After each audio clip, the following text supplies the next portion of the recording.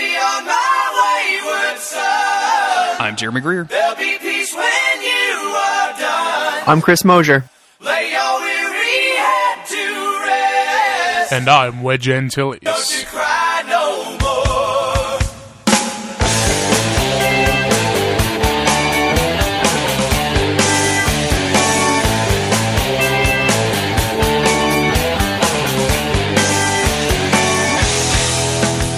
This is Monster of the Week, a creepy but necessary podcast that's covering every single episode of the TV show Supernatural. Chris, we're into season 4. How are you, man? Are you excited about this as I am? Yeah, I'm too glad to be mad.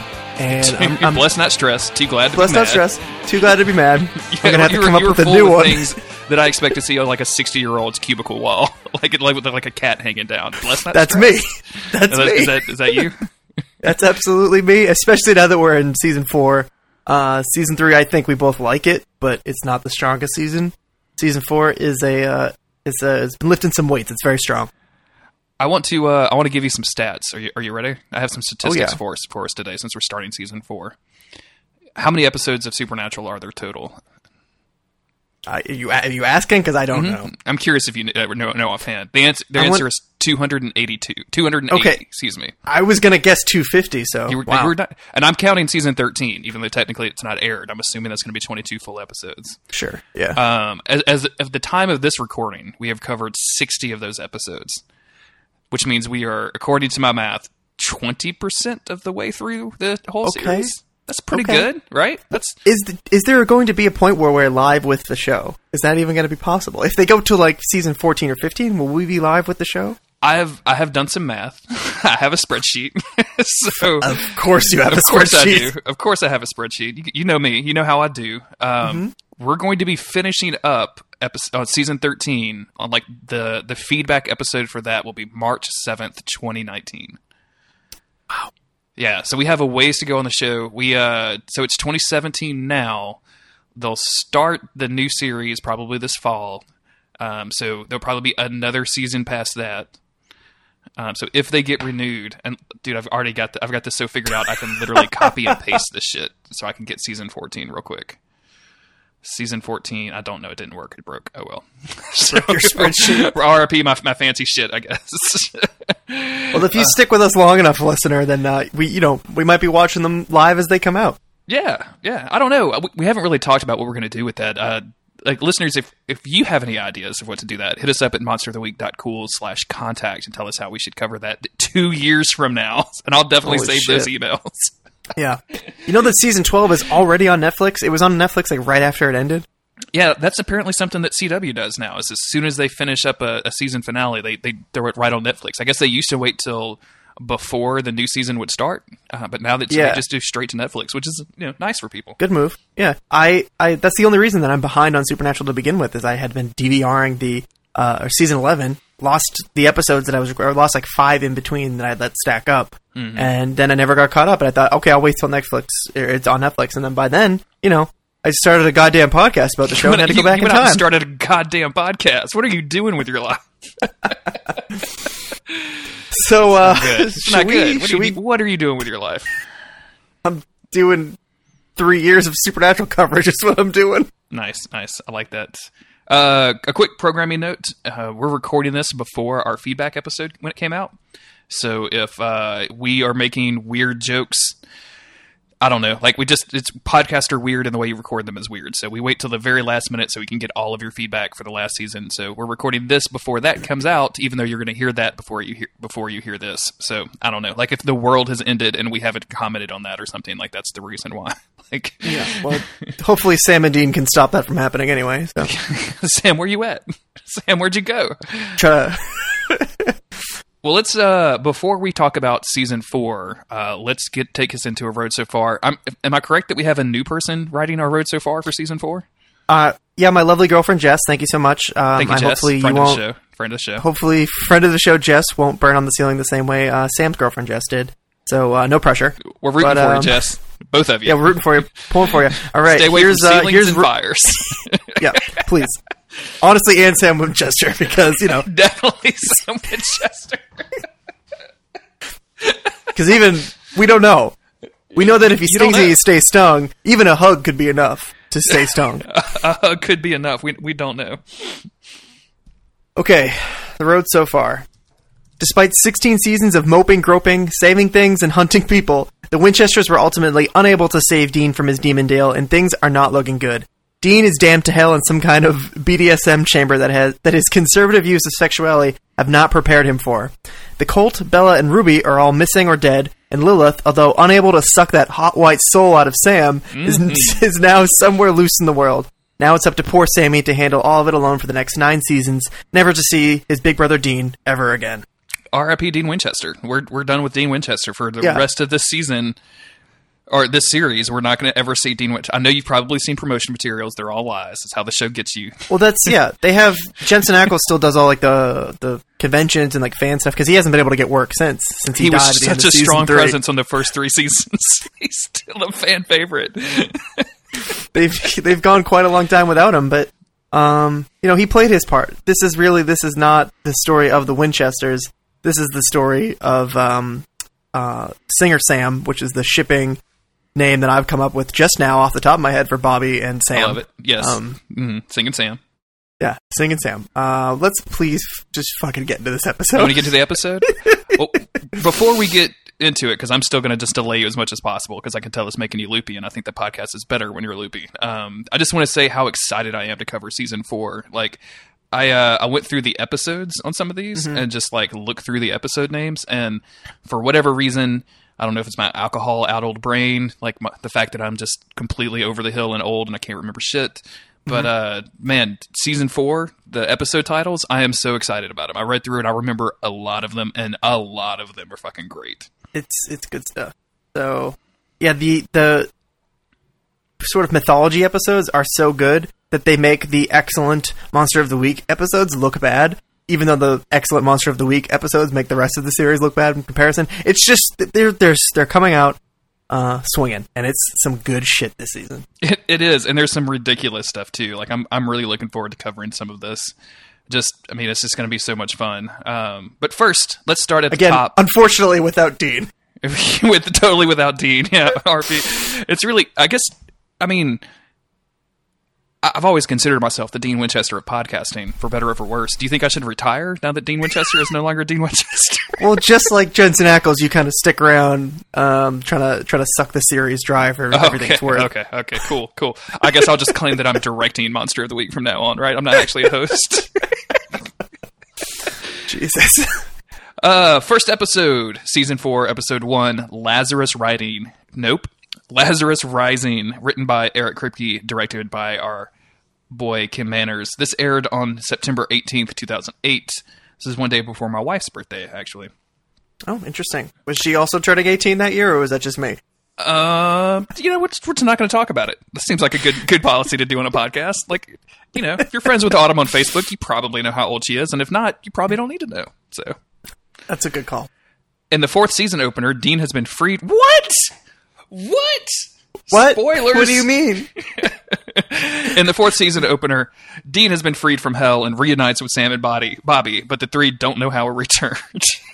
This literally lasted no time. It lasted 0 minutes. Like, we did not. We didn't get even 1 second in. We get like the 5 seconds of him in the BDSM chamber. Thank you, Jess. And then when we open this episode, we get like some up close pictures of his like bloodied face with his eyes going a little crazy. Yeah. So I guess that's a total of 10 seconds of Dean Winchester in hell. But he wakes up, or I guess before we get into that, we got to talk about this, The Road So Far, where they do You Shook Me All Night Long, and then the first 30 seconds of it is just them killing every single woman they've ever seen in the show. Yeah. It looks really misogynistic nowadays, right? Like, it looks kind of bad. I feel like maybe they cast women as a lot of the monsters because it's a little bit more subversive. You always expect it to be like the creepy dude, and it ends up being like, oh, this beautiful woman or something. Also because, the main cast is all men, so maybe they were just trying super hard to cast women because they realized that they're making some weird choices here. But then that leads to even weirder choices when you just see 2 hunks stabbing a bunch of women. And there's a scene in this episode where Dean is just slapping a chick in the face, and like at some point, guys, we need to talk about the way that you're portraying women in the show. 2008. Now, I think Eric Kripke, give me a call. Yeah, I can be of assistance. I have a lot to say about that slapping scene, but I'll save it till we get into it. Excellent. So we do get our full road so far. We get, we talked about it. You Shook Me All Night Long. Another AC/DC track that it's okay. Like, I'm alright on this, but I think that the actual road so far, like the content is really fucking great. I just think the song is kind of a weaker choice. So. So Dean wakes up in like a wood coffin, has a cigarette lighter, which I'm going to get to in a minute, but wakes up in a coffin and digs himself out of a grave. Yeah, like a little, like literally just in a tiny little pine box, nothing serious, about maybe 2 feet under the ground tops. Yeah, no more than 3 feet, absolutely. Yeah, he's this isn't. I mean, we wouldn't really know at this point yet, but it's already starting to show evidence that like Sam was not ready to let go, because as we've seen with hunters, they salt and burn the bones. That's what they do. They give them a hunter's like cremation funeral. They're like Jedi or something. But Dean didn't get that, and for some reason, I think he's supposed to be like off the side of the road in like a little patch of woods. But as you see, as the camera's going up for that overhead shot, making Dean crawl out of the ground like he's some sort of zombie, you see an open field around him, only open because all of the trees around it have been knocked down in this weird formation. Yeah, they've been knocked outward. It's almost like something exploded around his grave and knocked all of these trees outward to make a ring around him, which I think is extremely evocative. I think it's super fucking cool. Yeah. The tiny wooden cross that Sam put there, though, that is totally fine. Yeah, I mean, yeah, that's totally cool. I guess it seems like a weird. I don't know. The tree didn't, or the power didn't knock that thing over. Also, Sam, why'd you put that there? Why'd you put that? Now there? somebody's gonna go by. Like as we somebody's gonna go driving by and be like, "Is that a fucking grave in the woods over there? Should we go look at that? Let's go dig it up." What if there's an immortal being that has his formula of immortality on top of his chained up grave? Yeah, what the hell? That happened to a buddy of mine in New England. Shout out to season 1. Shout out, or that's season 3, dog. Come on, catch up. Was it? Oh shit. Anyway, Dean like wanders around, finds a gas station, immediately breaks into the gas station and robs the joint. Which, I mean, like I'm not a particularly religious person, but if I had a second chance at life, and I know he's just like desperate times call for desperate measures right here, but literally breaks the glass, steals all the money out of the register, steals a bunch of food, steals a bunch of water, steals a porn mag, which Busty Asian Beauties makes an appearance. I guess they both have a print and an online presence. Like the Busty Asian Beauty empire must be getting really big in 2008, right? Like. Before long, they're going to have VR Busty Asian Beauties, Chris. Whoa! It's Dean's dream come true. God, you know that they've done that. The best thing about this scene, scene, had to have done that. and somebody on that crew was like, "Hey, Kripke, check this out." Kripke's like, "Lose my phone number. I don't work on the show." Kripke, we could use this for the show. I just need your approval. Sarah, lose my fucking phone number. How many times do I have to tell you this? So the best part about Dean ransacking this little convenience store is that I think it's all put there for a reason, and I think we're going to get to that, but how silent it is. It's not totally silent, because when Dean first wakes up out of the coffin, he's yelling, he yells help. He ain't some fool. He yells, coughs and stuff like that. So it's not like they're trying to give off this aura of like silent creepiness or anything like that. But as he's moving around in the convenience store, it is very quiet. It's just the sound of him picking stuff up, him looking at things, which is soundless, of course. And that makes this big commotion that happens in a minute here so much more effective, because it's just the silence of this almost seemingly abandoned little dusty road suddenly just shattered by this insane noise. Yeah, we get the radio starts screeching, TV flips on, and goes to static and starts kind of making a large amount of noise. He turns that off. We hear like this kind of high-pitched whining noise build up, and he starts holding his ears, and then all of the glass blows inward into this little gas station. So like something is happening, and then it stops after that. Like it's almost like it builds to a pitch and then just immediately quits, and Dean has no idea what the fuck is going on. Which is, I think, like this is... Again, like this first 5 minutes of this episode, and honestly, these first 2 episodes are so fucking great. Like this is going to be so much fun to talk about. Like it really sets the tone of season 4. This the static, the intense volume of it is really effective, and it's really creepy because it, like I said, it shatters that silence. It literally shatters the windows, Dean is suddenly thrown on the ground and bloodied by all this broken glass, and he has no idea what's happening. And we, as the viewer, have not seen anything like this before. And I think that what it's doing for the thing that it's doing it for is incredibly, incredibly effective. And just like the demons, the source of this also gets completely dumbed down later on in the series. But let's not get to that yet. Yeah. For now, but for now, I think this works seems really super well. Impressive. Yeah, I think this works really well. I think that's super impressive. And it goes away. So Dean's kind of looking around, kind of confused, and takes the change that he just robbed from this convenience store outside to a working phone booth in 2008, which that's a fucking picture right there. Anyway, he tries to call Bobby. Bobby immediately hangs up on him when he says he's Dean. Calls Bobby back and says, Bobby says, "Who is this?" And he said, "It's really me." He's like, "If you call again, I'll kill you." Click, hangs up the phone. Yeah. So Dean, of course, he's Dean Winchester, so he steals a car and drives to Bobby's house, where Bobby refuses to believe it's Dean. And I like all of the steps that Bobby goes through to try to prove that he is some sort of supernatural entity. This is a good time.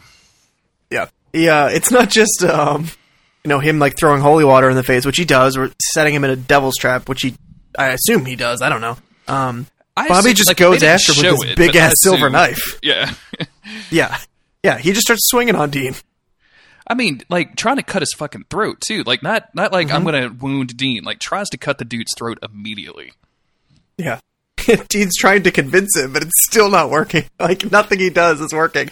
Bobby pretends to, like, go along with it. He's like, Dean, is that really you? And then immediately just tries to kill him again. Finally, Dean gets the silver knife away from Bobby and cuts his own arm, saying, like, if I was a phantom or some sort of shifter, would I be able to, or would I be willing to do this? And yeah, so now that he's proven that he's not, some sort of weird creature, they kind of bond again, like they hug or whatever dudes do. I don't know, doesn't matter. Yeah.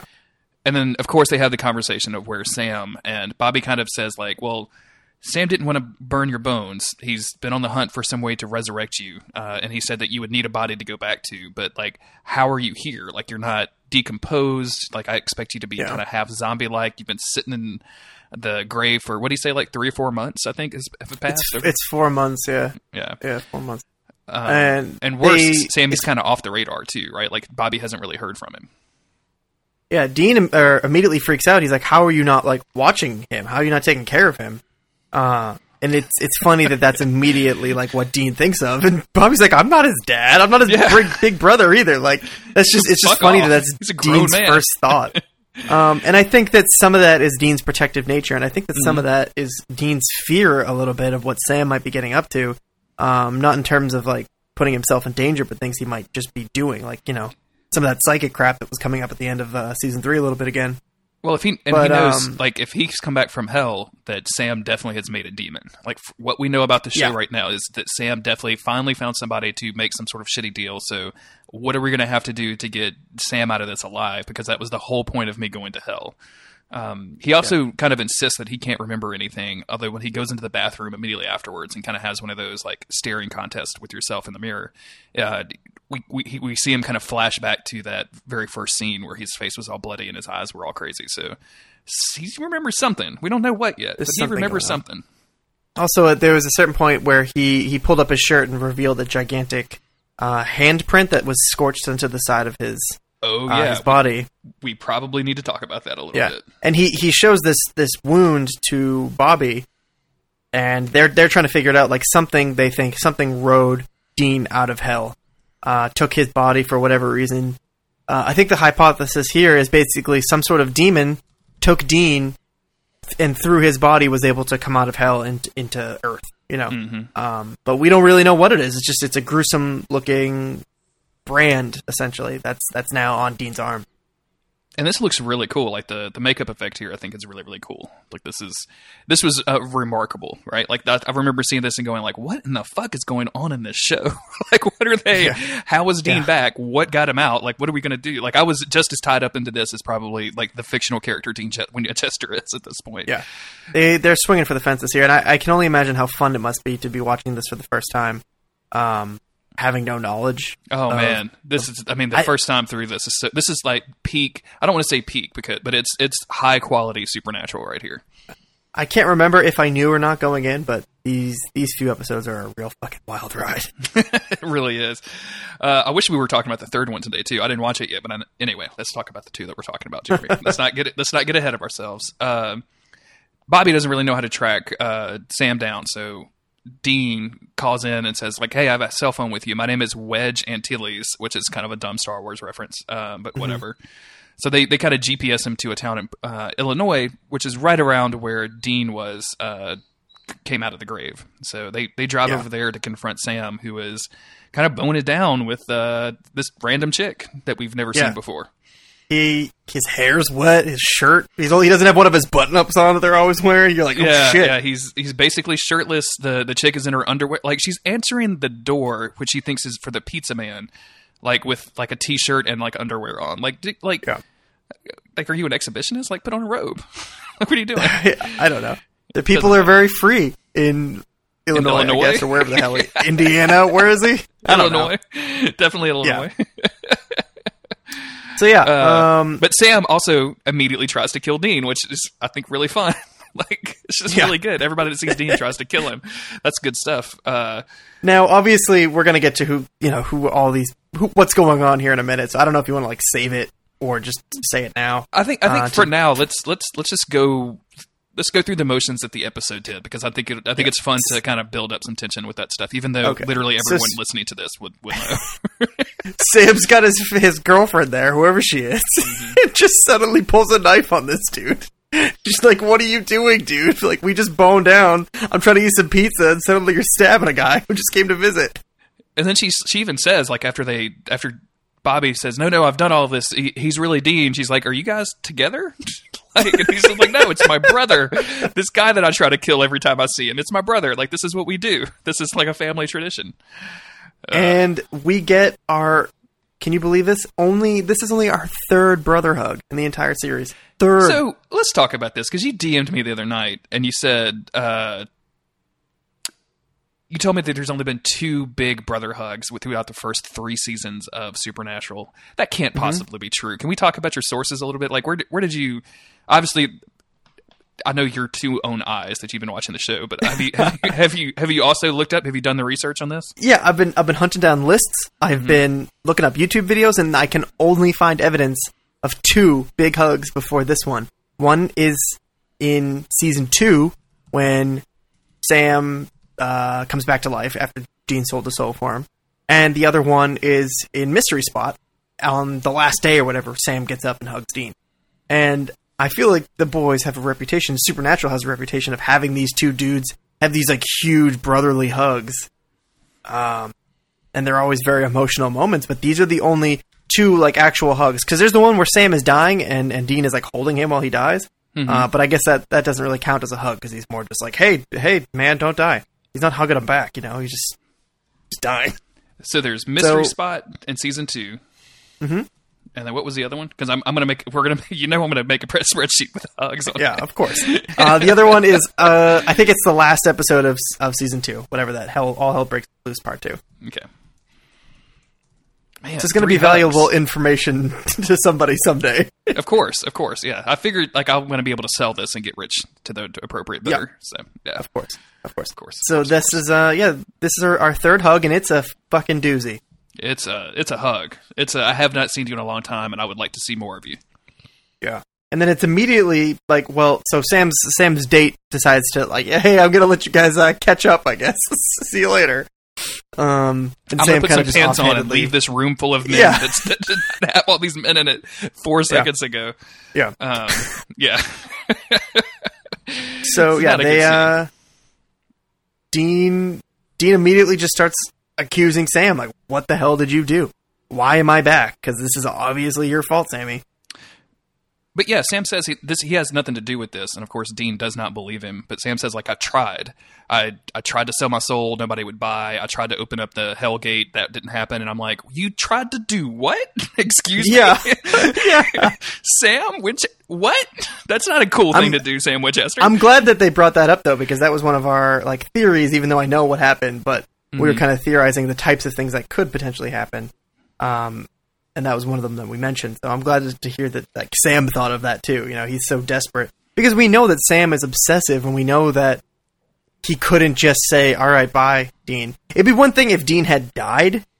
Yeah. I think that at this point in the series, I'm sure shit's going to change later on. I don't know. They go on a rocky road. But at the end of season 3, if Dean was like, "Hey, I'm really sick and I'm going to die, unfortunately. Please don't try to do anything to bring me back." Sam probably would have been like, "Okay. Yeah, I think I that's just fine. have to accept your death and grieve like a normal person." I assume he is a little bit crazy. But because his brothers... Oh, yeah, what is this supposed to go dark side?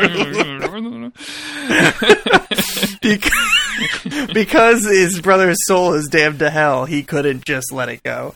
Well, and we saw this at the end of season 2, where John Winchester came back from hell to save them. So Sam has already seen with his own 2 eyes that when you go to hell, you're not done. You have the ability to get out of hell. And in John Winchester's case, we think he just floated away to CGI heaven. But I mean, we don't know. Like, he still thinks that he can maybe not even if he doesn't save Dean, he probably thought, I can at least get him to heaven, right? Like I can at least get him out of hell somehow. I think that's what it was. It would have been about, is at least freeing him from hell. But he's been chasing Lilith, and doesn't really have any leads though. Like, nothing really is going on. I think they make a point to show Sam giving Dean his necklace back, which I think is just funny because it's not ever going to mean anything. It's like the pendant in Dark Souls 1 that nobody, just thousands of words have been written about the thing, and nothing about it is important. Yeah. Spoilers, because they do try to write it into the plot at some point, and then it ends up just being brushed aside because Kripke never ever wanted it to be anything. He never wanted it to be some like mythological object. It was just supposed to be like a symbol of like their friendship or their love for each other, whatever. It was just something that Sam gave Dean. It was just at first it's just an accessory for the character of Dean to spice him up a little bit so he doesn't look as normal as Sam. And then it became okay, it's a thing that little Sammy gave to Dean. He was supposed to give it to his dad, but his dad was never around, and Dean was really the guy who took care of him, all this stuff. So we got that. And here, without the context that I think the fans put on the item itself, it's just supposed to be a gesture of like, I was holding on to this for you. I wasn't going to let it go. I was going to keep carrying. Even if you weren't going to come back, I was still going to have it on me. Like, I'm going to, Which, again, me and you both have siblings. I love my siblings to death. I don't care about them this much. Like, the Winchesters are just really... I'm sorry, Emily, they're obsessive Emily Morgan, and crazy, Cindy, man. Cindy, I can't even say your name right. I can't care about you enough. But yeah, like, it's ridiculous. It's absolutely ridiculous how much these 2 brothers care about each other. Yeah, I don't even talk to my siblings half the time, so I don't know. It's a complicated relationship those boys have. It's very complicated. But I think this is a nice gesture. I think. Yeah, this is nice, and they all leave here together as kind of all back in the, like, we've got our team back together. Nobody bothers asking where Ellen is, even though her bar exploded like 2 years ago, and nobody seems to care about like her well-being or lifestyle or anything. But no. Just going to skip right on past Ellen, who it was probably doing something else during this time. But Bobby knows a psychic that's in the area that can help him out. And so they go to meet Pamela, who I had this weird thing with because she shows back up way later, and I had no idea who she was. Like, they even did like how they do the Road So Far thing, and they show you the important characters, like if they're coming back or whatever. Like, they showed her, and I was like, when did this happen? I don't remember this at all. So it was nice rewatching this again and seeing like, oh yeah, this is the psychic that does all this stuff. Yeah. So she's just relentlessly hitting on these boys. Just like even inviting both of them to like a little weird threesome, which seems a little creepy. But like she's an extremely attractive woman. At one point, like, they show her bending down, and she's got the tattoo above her ass, and Dean makes a comment, and she's like, "Well, you're invited, big boy, and so are you, Sammy." It's just like all that kind of shit. This is really weird. Yeah, it feels weird, but it's also in a way, it's just like her kind of just fucking with them. She's like, "I don't care. I'm gonna do whatever the hell I want. You're in my house. I'll say whatever I damn well please." Yeah, this is all good, by the way. Like, I think her character here is really fun because it definitely is her fucking with these 2 like youngsters at this point, right? Like, because she's she's an extremely attractive lady, but she's obviously, you know, old for their standards. Like she's in her mid-30s or whatever, like the show wants to portray her as. Yeah. We didn't talk about on the drive over here. We did leave out one important thing, and I apologize for it. Yeah. Okay. Sam wait. Hold on. I know what you're gonna say. So Dean immediately suspects Sam of first of all bringing him back, and also of like fucking with that psychic shit. Yeah. And Sam immediately starts lying about it. Immediately, yes. Immediately starts lying about it. It's Doesn't such an give it a obvious second lie, thought. too. I mean, just like he's like, have you been doing anything with that psychic shit? And he's like, nope. You told me it was basically your dying breath. You told me you didn't want to, Dean. Come on. Yeah, I would think never that do that. I would never do that. I think the can't believe you would actual even ask me. line.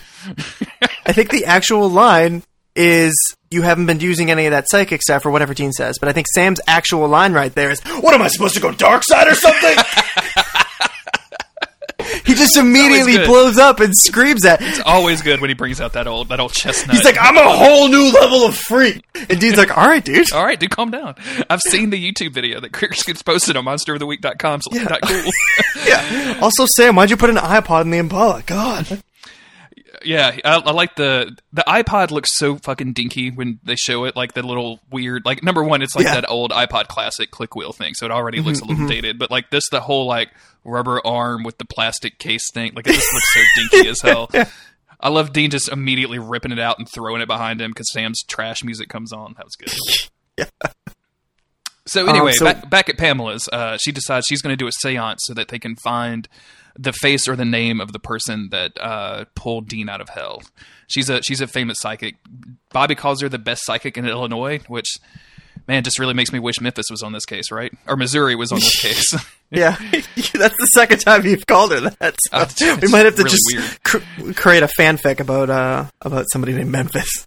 You should. We should both be creating fanfic with alternate names and see if anybody can find it. Or have we been doing that the entire time? Dun, dun, dun. Anyway. Well, all of the dialogue in mine is just, what am I supposed to go dark side or something? Yeah, So just literally Google that and you'll find a lot. You should be able to figure it out pretty quickly.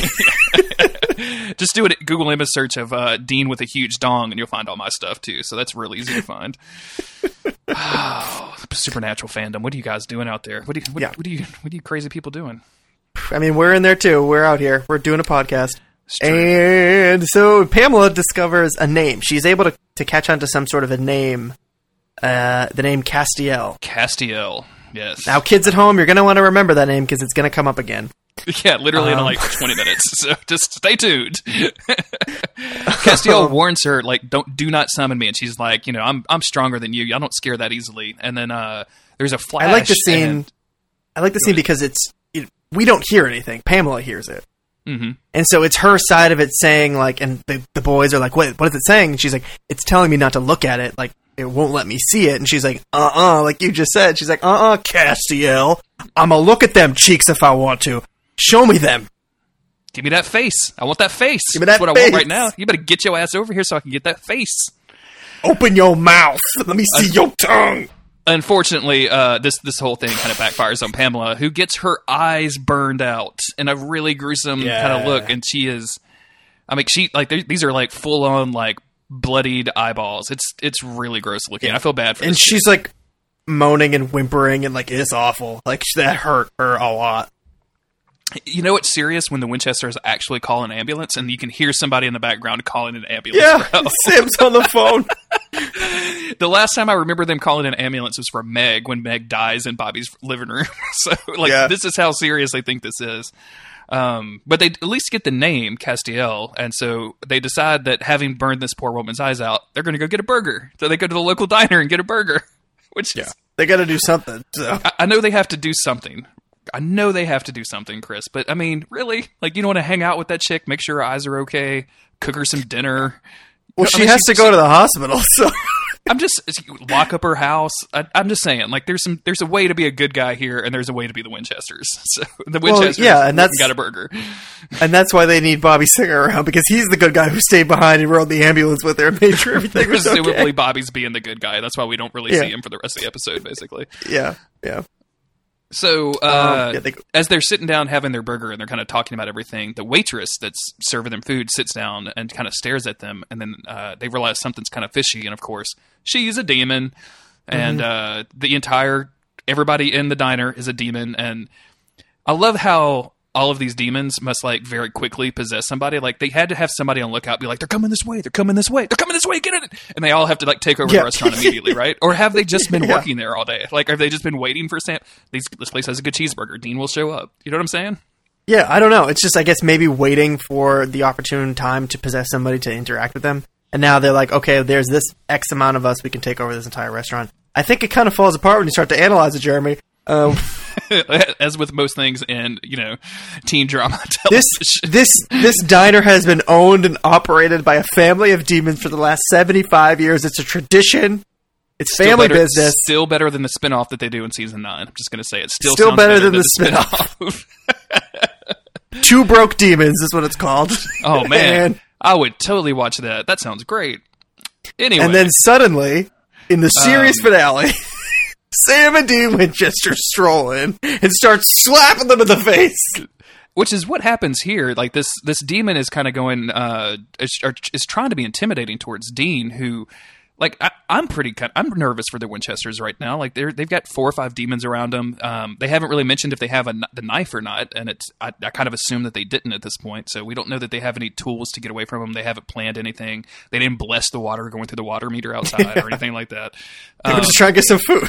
But Dean is totally like fucking just chill about this, right? Like he's just like looking at him like, "What? I do not care about this," and says to him like, "Hey, I assumed it was one of you guys that took me out. Like, and if you don't know about it, it has to be someone so far up the food chain that they're not going to tell you about it, and that has you scared shitless. And like, you're not going to do anything." Yeah. And she's like, "I'm going to reach through your mouth and pull out your tongue," and he just slaps her in the face. And she looks at him, and then he does it again.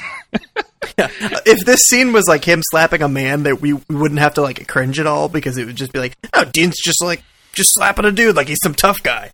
But it's always just one of these dudes smacking a chick, and it's so always weird. them smacking a chick. Like, and it's not, and listeners out there, like, I know it's a demon, but like even Dean knows that there's a woman in there that knows what's going on, and all of a sudden, all she knows is Dean Winchester slapped me in the face twice at a restaurant in Illinois. Yeah. You want to talk about your ground bed for some fan fiction right there, right? Oh. So all that aside, it is interesting because he's suggesting like the fact that you demons are kind of coming after me, like, what the fuck? Why are you out here? Why do you get to come out? All these other souls are down there getting turned into demons and shit. How come Dean Winchester's free? And to Dean, that immediately, like you said, that's like, if you don't know, then that means that you're probably scared too, because it's something above your pay grade. It's something that is beyond you. So you're just as scared as us about this, and you know what? Fuck you. You're not going to do shit. Because if you fuck with me, I might just get pulled right back out again. You don't know. You have no idea what's going on. Neither does Dean, to be fair. But yeah, Dean has no idea either. Which all he knows is Castiel, which sounds like a vaguely demonic name too. Like, Azazel sounds pretty demonic. So I'm into Castiel being a demon at this point. Yeah. And Sam this whole time is sort of bristling, and I didn't notice it until after they were walking out, that he's not like, oh shit, Dean, you shouldn't slap that demon. He's in there thinking like, why did we just walk out of there, Dean? Let's go back and kill them all. Yeah. And he was like, Sam, there's like a ton of them in there. Like, what are you doing? Or he gives a number, maybe something like that. And Sam just says, I've been exercising a lot more demons than that lately, Dean. And it's just sort of this offhanded comment. What is, Sam is super hunter now or something, but it's still, he's really itching for that fight. He didn't want to walk out of there with all those people left behind. And but they did, because Sam's not a complete fucking idiot. But unfortunately, he turns that around real quick because he waits for Dean to go to sleep, and then he just leaves. Like Dean would never notice him being gone in the middle of the night. Like, what, Sam? What are you? Yeah, doing? I don't even know if it's trying to because before Sam can even do anything, Dean ends up calling him, and he's like, "Hey, where you at?" And he's like, "Oh, I couldn't sleep. Went to go." Wait. We gotta because the timeline on this gets a little complicated. But Sam leaves and takes the Impala, and that's where we get another visit from the explodey glass person or whatever is trying to contact Dean, right? That we saw at the gas station. Oh yeah, so that happens in the hotel room.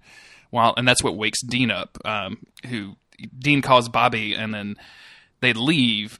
And that's where this conversation happens, and the brothers start lying to each other. And we talked about hugs. We haven't had that many secrets so far in this season. Because they usually just, all the secrets in the past, they usually just tell each other. But now this is where, secrets start becoming plot points. According, Because 4 according months to have my passed. spreadsheet, there's only one secret that they have not confessed, and it's Sam knows that Mary knows about the demon or the demon blood, and he has not told Oh, Dean yeah. that. Not Yeah. to my knowledge, unless I missed it somewhere. Listeners, get at me. I am at don't Local know. Bones on Twitter. All of your content. What? Yeah, they. This is where secrets become plot points. This is where that 4 months, while Dean was gone, really start to separate the brothers a little bit. And when I first watched this, I remember hating how much drama there would become between the two. But it just works so well, and I don't want to say any more than that. But that's what the show is. That's what the show needed to stay strong and stay fresh. But so yeah, we have this conversation between Sam and Dean, where we see Sam sitting outside the diner where they were just at earlier that day. Dean asks him where he is, and he says, "Oh, I was just couldn't sleep, was getting a burger." And he's, "Why'd you take my car?" He's, "Well, it's a force of habit. It's been my car for the last 4 months, so whatever." And I don't know if Dean suspects anything, but he immediately lies back to Sam and says, "Oh yeah, I'm just out with Bobby, about to go, get a beer or something like that." Afterwards, Bobby says, "Well, why did you lie? Why didn't you tell him what we were really doing?" And he said, "Well, I don't. He'd only try to stop us if we did that or if we told him. So let's just go and do this thing without Sam." And that thing is that they want to summon this Castiel person. Yeah, he wants to summon Castiel, which Bobby is like, "This is a bad idea," and Dean's like, "This is a terrible idea, but it's the only one we have." So we're going to have two kind of branching paths here. So I think we should knock out Sam real quick. Yeah. Right. Because Sam's is going to be the sure. shorter of the two, and it's going to end in kind of just pretty quickly. So Sam goes into this diner to presumably try to exorcise these demons that he knew was in there earlier. He finds one completely dead behind the counter with its eyes burned out, just like Pamela had, which is kind of like eyebrow raising. And then the waitress is there, and her eyes are burned out as well. And she says basically like, I saw this thing. It's it was the end of the world, and you're not going to be able to stop it, and I wasn't able to stop it. And then Chris, fucking Sam goes dark side. We've been waiting for it for so long, and it's finally here. He goes fucking dark side. This is scary, right? Like, this is bad news bears, what Sam does in this exact moment. This is I was super hyped about it the first time it happened because I was like, no fucking way. No, what is he doing? Like, excited in like what kind of powers is he using? But obviously at the same time, especially watching it now as an adult and not a person in high school, sorry Jeremy, I'm able to see, oh man, like this drastic jump up in power, I guess if you want to call it that can't be a good thing. Sam shouldn't be able to do what he's doing, and so he has this little exchange with the demon that we saw earlier. And she says something about, I can't see, but I can smell your stinking soul, or, something along those lines. She can smell his soul, or feel him, or whatever. I don't know, some bullshit. And that's when Sam just puts his hand out, like he's a fucking Jedi. I mean, it's strongly like he's about to shoot some force lightning. Like, that's what this looks like. Yeah. He holds his hand out, he closes his eyes, and just twists his head a little bit, and then suddenly she starts, or, the person that the demon is inside starts coughing up the demon, essentially. And it's like a kind of a haphazard exorcism spell, except he doesn't have to say anything. And yeah, the demon gets pulled out, goes down to hell, and the body collapses to the floor. And he looks kind of like he's doing some work here. Like, he's got his one hand out in front of him, again, in that whole force position. But his other hand is kind of holding his head. Like, this is kind of this is almost a psychic strain on him. Like, picture basically anything when Xavier does any kind of psychic battle on the astral plane, right? Like, he's got that specific pose thing happening. Yes. What, you don't know about Xavier in the psychic plane? Do I need to take a break and explain it? It's not too dissimilar from the way he used to look. Sam used to look when he would have the psychic visions, or he would kind of like almost like grimace in pain a lot of the time, like it hurt. It's like that, except it's a little bit more controlled. It's a little bit more dark side or something, and then suddenly somebody else walks into the room. And it's our girlfriend from earlier, from when Dean and Sam both met up back at the hotel, and now we know that this is actually Ruby inhabiting a different body. So we have lost the blonde-haired Ruby. We are now in dark-haired Ruby territory. Genevieve Cortez, who for the fans out there, I'm sure everybody knows this. That's who Jared Padalecki is married to. Because once you sting them, they stay stung. Am I right, They stay Chris? stung. They stay She stung. survived. She survived the stinging. She only had to just, what, this could get real graphic real quick, so I'm just going to stop. Yeah. But yeah, she seems like a perfectly nice woman is what I'm trying to say. Yeah. I watched some video recently about how they met, or like how he first asked her out. It's actually super funny. So fans, go look that up if you care about that sort of thing. But yeah, I remember being absolutely shocked because I was like, well, Ruby's dead. Ruby's blonde and she's dead. Sure. So yeah, because what that's the way fuck? demons And work. and did not expect, if anything, I expected her to come back as the same actress. I wasn't expecting them to just replace her. Meg has been the same, or had been the same throughout all of her iterations or whatever. So why wouldn't Ruby? But yeah, no, this is a different actress. I think they did a really good job of making it seem like a total innocuous like hookup. That Sam is now, he's been on his own, and now he has some guests over to his motel. Yeah, like this is if Dean's not around him, like he's obviously going to pursue some sort of companionship. So like I just assumed when we first saw her that she was just some chick that he picked up at a bar, right? Like she's some rando girl that he was biding his time with while he was on the hunt for a demon queen. Jesus Christ, Sam, what are you doing? You should definitely not be doing that. What kind of damn? Anyway, but he's no, just sitting there like, call me his Sammy. old friend Ruby. Ruby says that this is not like any kind of demonic power that she has ever seen before, that this feels cosmic in some way. And you can kind of tell she's terrified. The thing with Dean, you mean? No, Ruby says this. Oh, yeah. Ruby says she's never... Yeah. Sorry. Okay. We're talking I thought you meant about thing. Sam's power for a second. Yeah, I was like, absolutely. It's not that. He's not that strong, Jeremy. Well, you've never been in bed with him, Chris. You don't know how cosmic he is. Yeah, it's just, I don't want to die, so... For real. Otherwise, right?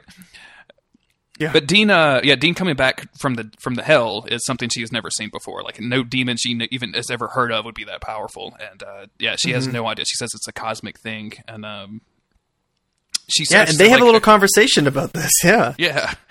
And she says, like, hey, are you going to tell Dean about, like, what we've been doing, about how we've been exercising these demons? Sam says, like, no, he's just so stuck up about all of this psychic stuff that I don't know how to do it. And I'm like, Sam, please. Yeah. Sam, please. Sam, please. You know this was wrong. Sam, please. Sam, please. Yeah. You know this He was does wrong. know what's wrong, but so Sam's motivation here is that, first of all, apparently it feels good. Second of all, he doesn't want Dean to know because obviously he knows that Dean would try to put a stop to it. And Sam thinks that he's doing the right thing. Sam still believes that he, throughout anything, despite any of the demon's plans for him, he believes that, well, first of all, he believes he's a freak. And I think that's come up before and it will come up again. That just like Dean, Sam has a lot of self-loathing. And he wants to take part of that self-loathing and do something positive with it. So he thinks that because he's able to exorcise demons and not kill them, because I don't know if they really get into that with this episode, but that's what he's able to do. He doesn't have to shoot them or stab them with a knife or anything. He can just use his little power, and a lot of time the person is saved. So Sam's motivation here is, I'm gaining the power to defeat demons. I'm going to get strong enough to beat Lilith, and I don't want to give that up. Because at this point, I think he'd already been dead set on, well, Dean's gone, so I just got to go get revenge. Because I can't do anything else. I'm gonna go send Lilith back to hell, to the same place that she sent Dean, basically. Just the way that John Winchester essentially ruined his children's life in order to get revenge for his wife. He put them through things that she would never have wanted them to go through. Sam, in a way, is doing the same thing. In order to get revenge for Dean, he's doing things Dean never would have wanted him to do. Even though Dean's back, Sam is still on that same path. Mm-hmm. And that's how you know it's not good, because now that his brother is back, he really should be taking a look at his life and going like, am I a good guy when I use my psychic demon powers that I got from Azazel when he dripped his demon blood in my mouth, or am I a bad guy that uses his demon psychic powers that I got from Azazel when he dripped his blood into my mouth? It's not an easy question to answer. It's a super easy anyway. I love the conversation they have here, because Ruby basically says like, well, hey, I'll disappear. Like, I know, your brother is back. He's your brother. You should be spending time with him. I don't want to get him in the way of the two of you. And the whole time I'm like, fucking Ruby, you're lying. Like I can just tell. Like you're just lying to this dude. You're playing him somehow. What are you doing? Yeah, that's not good. So that's pretty much the ending. That's where we're going to leave Sam in this episode. So meanwhile, in a very cool set that they have built, Dean and Bobby have created this summoning spell, and they have lined this. I don't even know what you call it. It almost looks like a miniature airport hangar. Like it's kind of got a curved ceiling to it, right? Like yeah. I would say that's probably almost what it is. Is some sort of little hangar that somebody would have in their backyard somewhere. You know, some guy with a model plane set. Sure, yeah. There sounds like there's a dork out there like that. And if you're that dork, monsteroftheweek.cool/contact. Let us know about it. I want to hear about your airplanes. I'm into it.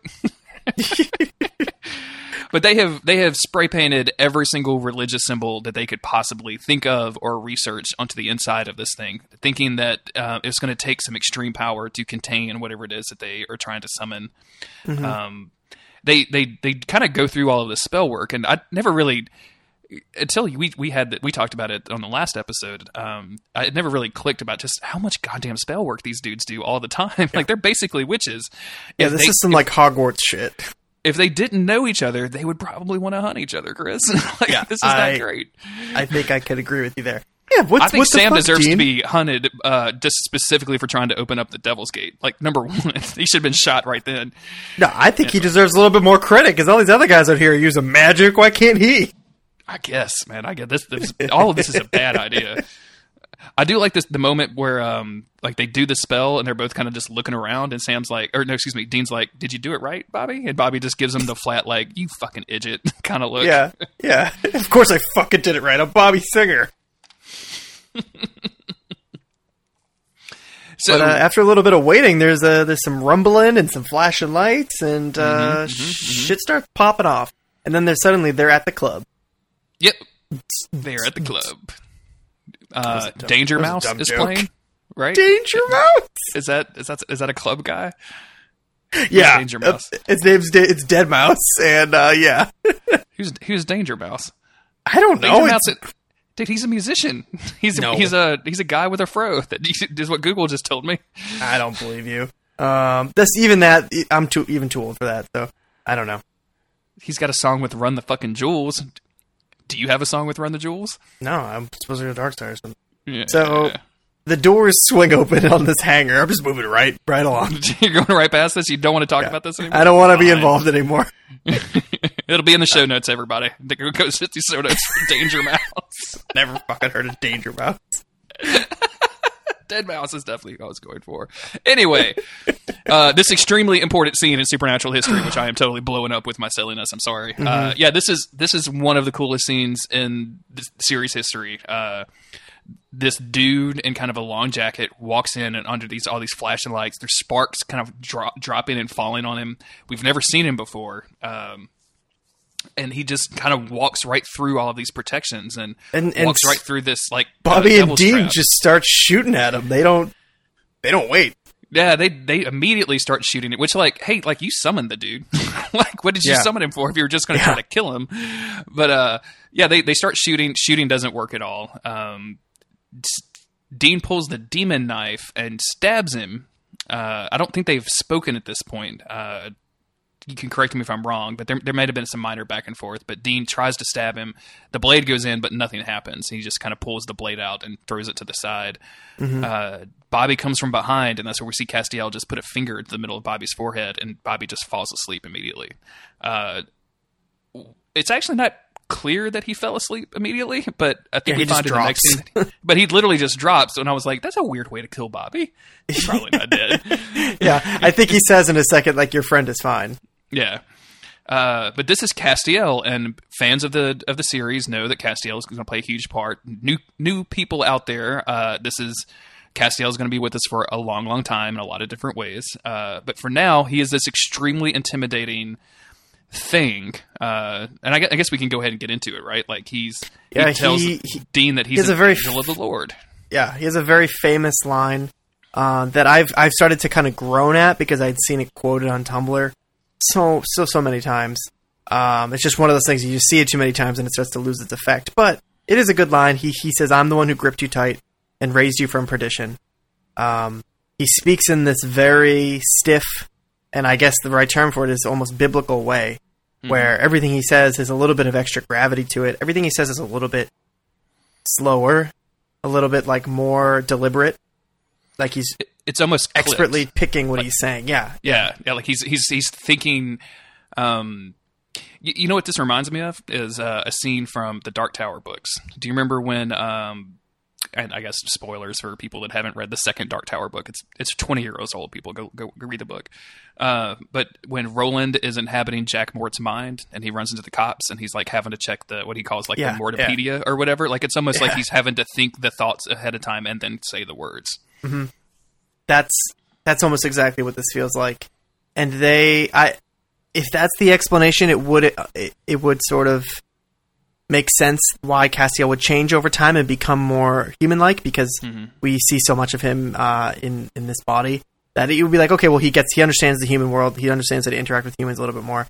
I said to you earlier that the only thing bad about these two episodes is how fucking awesome and intimidating and powerful Castiel seems. And they lose a lot of that to make him a more fun, relatable character. And I get it, but when you first see him like this, after knowing him a certain way for years now, I'm like, oh shit, he was a fucking like creepy in a good way, badass, because he's just this creepy. Like 2 minutes ago, he just burned out Pamela's eyes because she tried to look at him, and like the static, like it just their representation of angels was just so cool.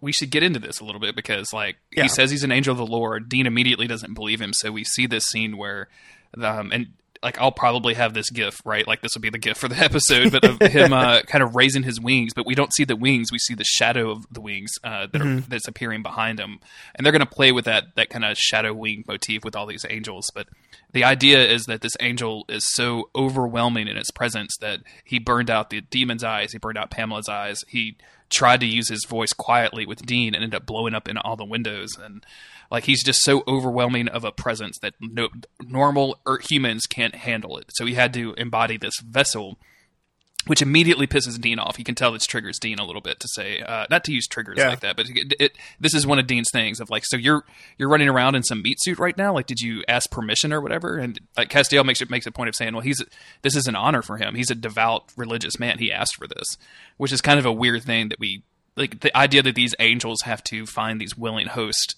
to inhabit themselves. We're not really going to get into it with this episode, but it's something that definitely, since we're waiting a week between episodes, I was like, really? But this is just so fucking intimidating and like so scary. Like, I'm glad that I don't know. Like, again, I've talked continuously since season 2 about expanding the cosmology, and Dean immediately just does not believe this at all. But he thinks like you're just lying to me. There is no God. Like, there is no devil. This is all just bullshit. Like, you're some other being that we haven't seen before. But man, like, I'm just so into this. Like, the idea that there's this other presence that demons aren't even really familiar with is something that's really, really just awe-inspiring. Like, in the actual meaning of like awesome, right? Like, it's just, I was like, holy shit, what are they going to do next? Where are they going to go? Yeah. It's just, there's so much, gravity to the scene that it's really cool. And then Dean immediately just starts being, well, like, why would God help me? Why would you want to save me? Like, I'm a nobody. I'm just some random dude. That's this episode, right? Not the next one. That's the I next can't one. recall. Well, he does. Okay, he says like why. He does ask why, and I think it's the final line of the episode. Mm-hmm. He says he asks why, and Castiel says because we have work for you. Yeah, because God. And I believe that's and we have work for you. Like they're putting that capital in the word "we" really, really well. Like Misha Collins just selling the hell out of this character too. Like from the first time we see him. Yeah. Now, obviously, like I was just being a little bit negative about like the future of this character. Everybody loves this character, so you just got to take that as me being a little bit salty. I love the character too, but just after seeing how well they pulled this off, like you would think that like putting angels into your show would be like, oh, okay, this is really cheesy.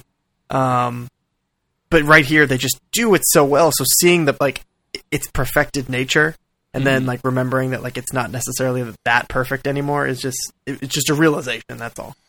And that's, I mean, that could be the theme of a character, and we probably need to come back to that, like at our feedback episode in like season 9 or 10, right? I felt like the slow decline of Castiel over a number of years, but for now, he's just this overwhelming power that we've never seen before, and I really, really like that Dean Winchester has become the type of person who's just immediately like, fuck off. No, like this is I don't believe this at all. Like you can do this all you want to. I've seen all these, and he doesn't say this. This is me reading into it, by the way. Like I'm not putting words in Dean Winchester's mouth, but like he's seen these kind of flashy tricks before when demons show up or when supernatural creatures do this stuff, and he's just like, no, absolutely not. Like I reject all of this. Like you may say that you've done this, but I don't necessarily believe you. I don't believe who you are.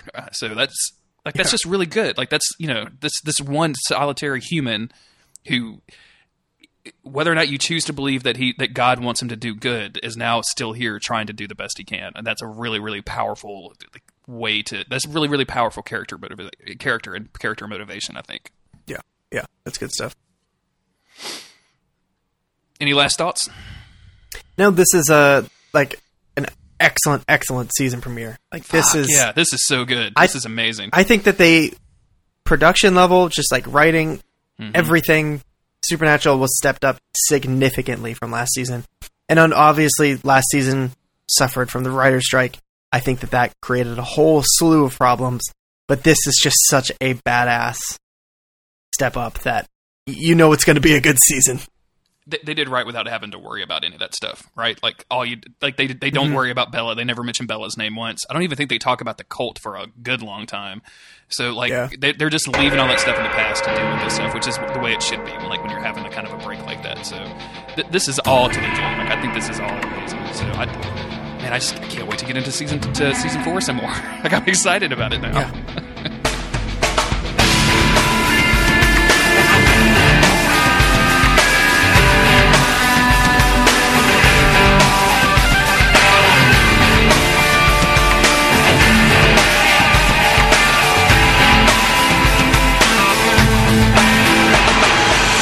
Let's get into Are You There, God? It's me, Dean Winchester, written by Sarah Campbell, directed by Phil, and it came out on September 25th, 2008. So I had to look up this episode title because I had heard this episode title before. Mm-hmm. So there's the Judy Blume version, but I knew it because there's a Venture Brothers episode called Are You There, God? It's me, Dean. And I just always thought it was based on that. No, it all goes back to Judy Blume. Oh, of course. Which is funny. The spirits of Meg, Agent Victor Henriksen, and Ronald Resnick appear and accuse Sam and Dean of failing them as the brothers attempt to help Bobby, who is haunted by angry ghosts of children he is unable to save. This is, we've talked a lot about our Monster of the Week episodes combining with our overarching plot, and this is the first time that I think it nails that uncategorically. This is awesome. They do it so well. And they, as we've said many times, and we'll say many more times. Actually, fuck, I was going to say they saved the people, but they didn't hunt the thing. This time I was going to say they hunted the thing, but didn't save the people. We haven't said that one before. They did. They did hunt the thing, but that they had to hunt because they didn't save the people before. So you're not far off. Yeah, this is all family business. Not doing it very well. Yeah, I like it. I'm into it. Our cold open is this woman who gets kind of woken up by the lights flashing, and then we see her breath kind of curl out from her like it's gotten really cold all of a sudden. And the first 30 seconds of this, you think like this is just going to be kind of like an average woman, but no, she jumps up, runs to the closet, opens up her fucking hunter closet full of weapons, grabs a shotgun filled with salt shells, and starts drawing lines of salt on the floor, blacking out ghosts. And I love this. I think this is really cool. I was really excited. Oh man, another hunter. This is going to be exciting. But unfortunately, she literally dies like here in the next scene. So she starts seeing spirits that she obviously recognizes, and then one of them like kills her pretty graphically, like rips her heart out by the looks of it. Yeah. I like the little subversion there. You don't think it's going to be a hunter, but she's unfortunately, like you said, we don't get to see much of her. We don't get to see much of a lot of hunters. No, we don't. I mean, they want to focus on Sam and Dean too. I mean, that's what the show is about. Like the show is about these two brothers doing these things. So I just like to have these side characters, and side characters are probably very difficult to do in a show like this without having some Yeah. sort of contract that you can be on every single episode. I think that's a lot of what probably the trouble with the season 2 was, where they were really expanding the universe and adding in Gordon and Joe and Ellen and Ash and all these other characters who would have fleshed out the world and been really interesting, but they don't serve enough of the main plot. They would just be another like starring role that they would have to pay out or whatever, and they would take screen time away from Sam and Dean, and that's like clearly what was making the show work more than the monsters or anything else was the boys. So. And the writers must have really been high-fiving themselves when they figured out that they could just have demons and angels possess different people so that they can just literally cast whoever the fuck they want to when they call them the name. It's true. Hey, that's Ruby It's now. true. Like, it's not the same actress, but that's definitely Ruby. Look at her. She's talking like Ruby did. She likes salty french fries. Yep, but she loves salty french fries because she is a demon, and that is weird. Did that ever get into the actual episode, by the way? Did we talk about that? I don't think we did. I don't remember, but that is weird. That is She shouldn't weird be able that to she ate eat those salt. French fries. You should not be able to eat salt. You're a demon. Really, like, you shouldn't be able to eat anything if that's the Yeah. case. Like, most of our food... Anyway, let's not get derailed any more than we already have tonight. Okay. Yeah. So the big thing that happens in this, besides Olivia, she's going to be named later, getting murdered, is we hear Bobby in the background saying, "Hey, Olivia, please call me. I need your help on something." So this is a friend of Bobby's. After the cold open, we go back to Bobby's house where Sam and Dean are arguing. Dean has told Sam all of this stuff about basically all of him meeting Castiel, who Castiel is. Sam is in it wholeheartedly. Yeah, absolutely. It's an angel. Why wouldn't it be? And Dean says something to the extent of like, "Are you telling me that of all the hunters in history, nobody's laid eyes on this thing?" And Sam's like, "You just did." Like that's literally who you are. Guess what? You're the person. Yeah. Somebody had to see You're the hunter a Wendigo for the first time. So now guess what? That's you. Yep. Yeah. It makes sense. It's a pretty sound argument, actually. It's a good argument. But For this once, is where Sam's actually right. I know. I mean, Sam is right on the money on this one. But Dean, this is where Dean goes into his whole why me? Like, why do I deserve to be saved? Like, I've tried to be good, I've saved some people, but I don't really deserve to be saved. I don't deserve to be, drug up from hell. And Sam says, "Well, obviously you do. Like, God obviously wants you here for a reason." He's like, and you can tell Dean is just like having this crisis of faith where he does not believe and doesn't really want to believe. And even if he did believe, doesn't believe in himself enough to believe this. That's absolutely what it is. He's having a crisis of faith because he says, "What I don't even like being singled out at parties, and suddenly I'm being raised out of hell by God." At birthday parties. Yeah. It's really good. And Sam, what does Sam say? Like, God wants you to put on the party hat, bud. Yeah. It's just, there's a lot of self-doubt in Dean. He feels, I don't know, he just does not feel worthy. And I think after everything that happened, and like, obviously he's been to hell and maybe he remembers some stuff, maybe he doesn't feel quite like Dean anymore, but it's, he just doesn't have faith in himself. He doesn't believe that he deserves anything good, really. He let Sam die back in season 2 and had to sell his soul. He had to dirty himself. It was the only way to get his brother back. Like, he just does not like his self too much. And it's almost some of this innumerable supernatural beings just live instead of killing them as is his job. So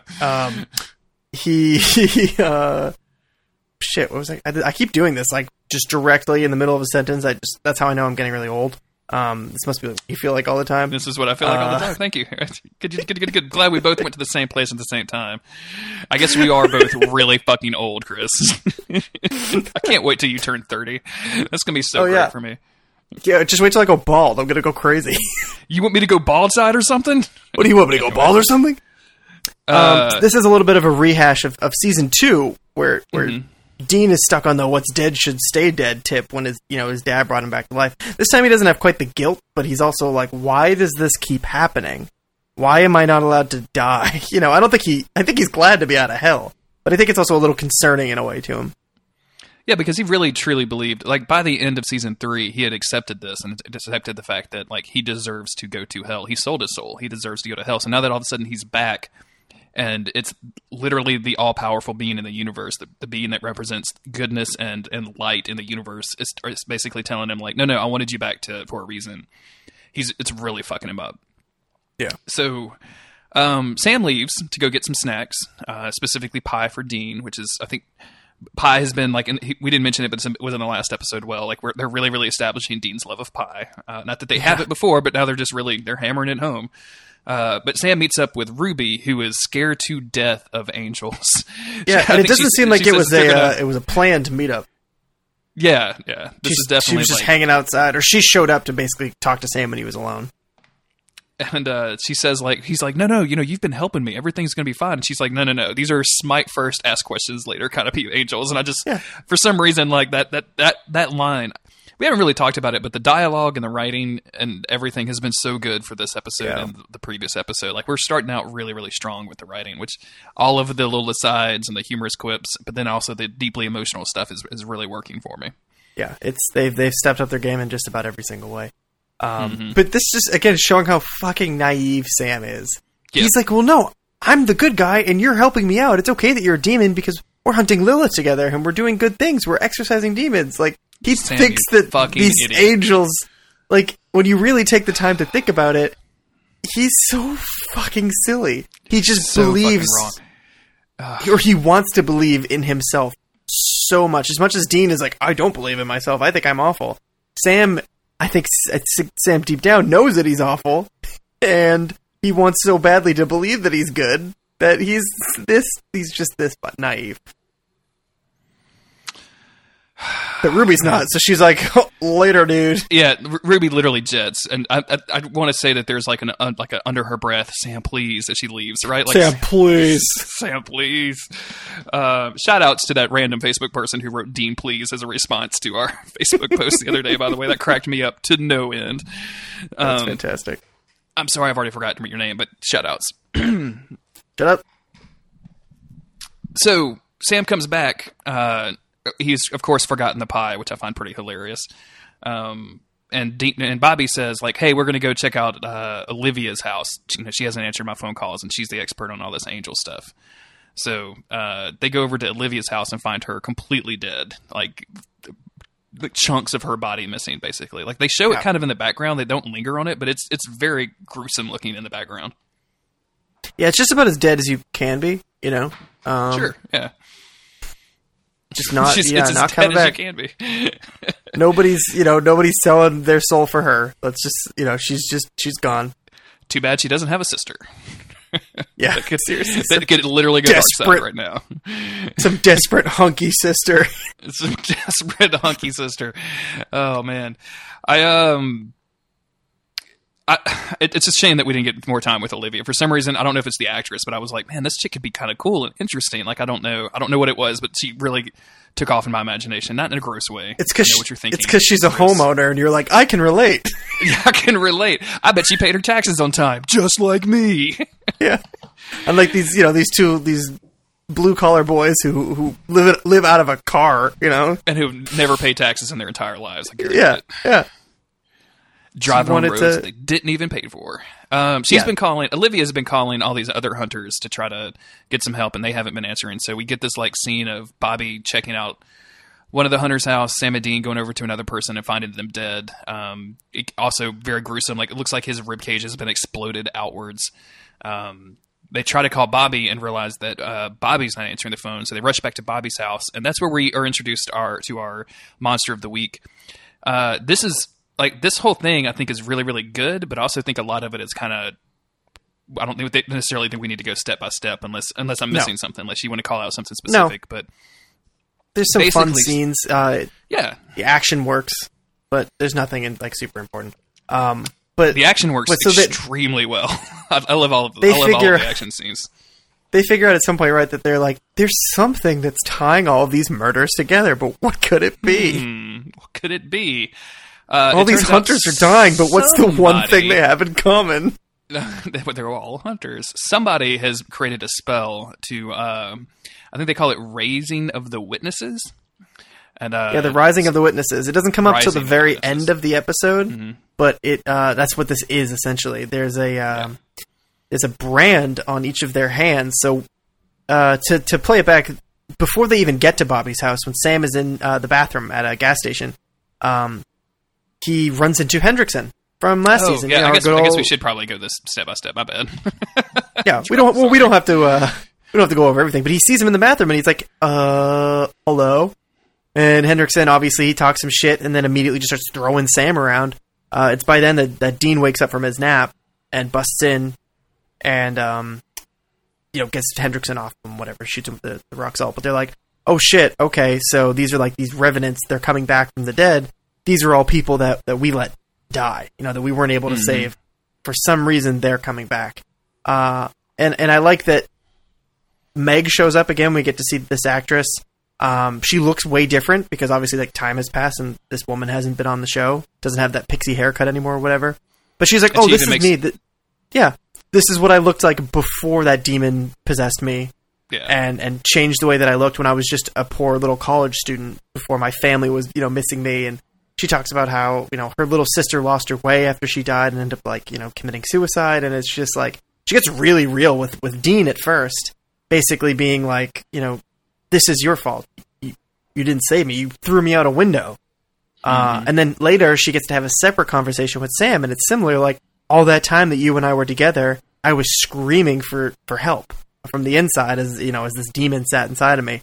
And it's really playing with like some serious horror, just somebody inside. We've talked about this before, but not being in control of your own body.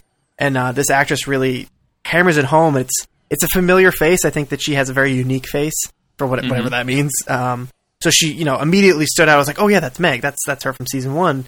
But she looks different, and she's able to sell it. She played that like quippy, like snappy demon very well, and now she's just playing this like really angry, tired, sad person, and all of it's really effective. It's really good. Yeah.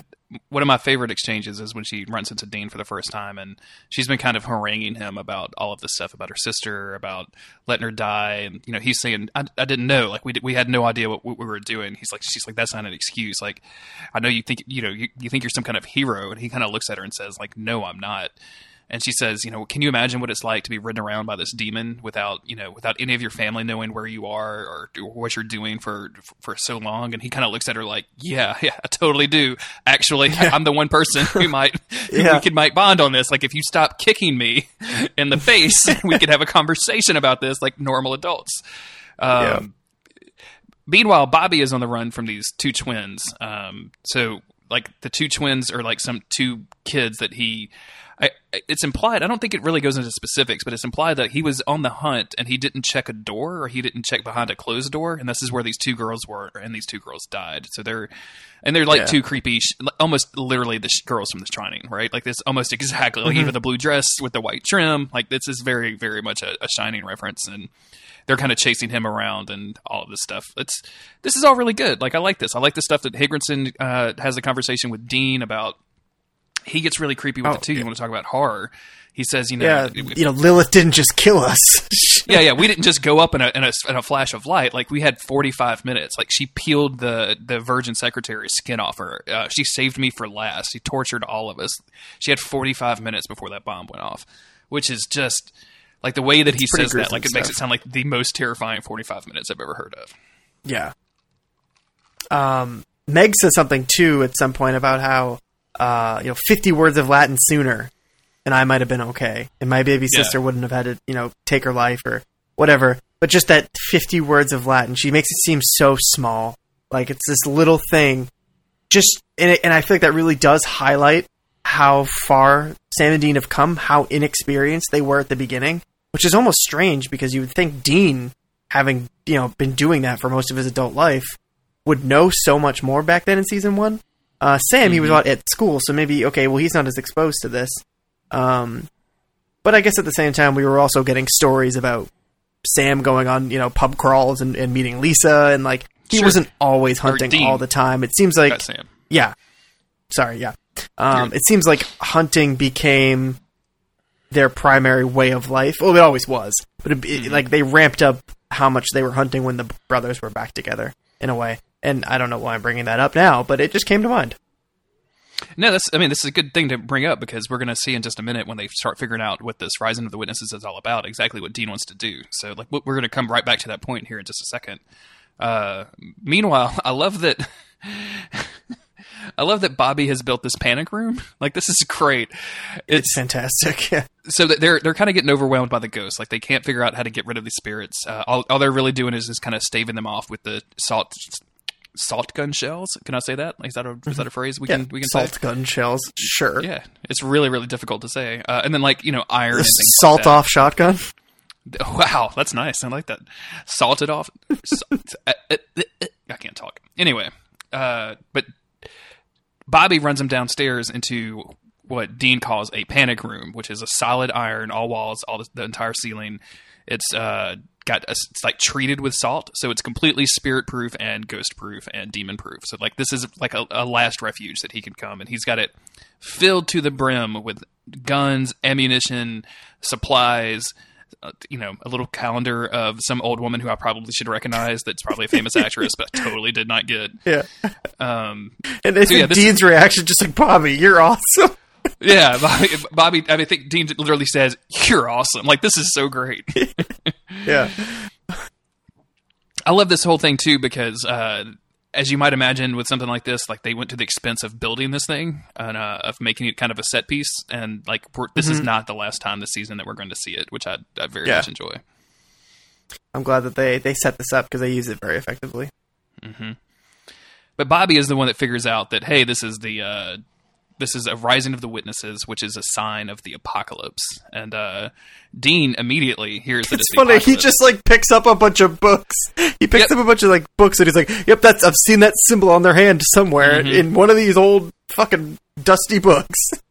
Yeah, he figures that out. Pretty hilarious. Like, of course, that's just like TV shows in general nowadays. But like, man, like, what books do you have, Bobby? Like, where do you get these books at? Is John Constantine and how have you memorized a fucking reading library truck or something? How have you memorized every symbol?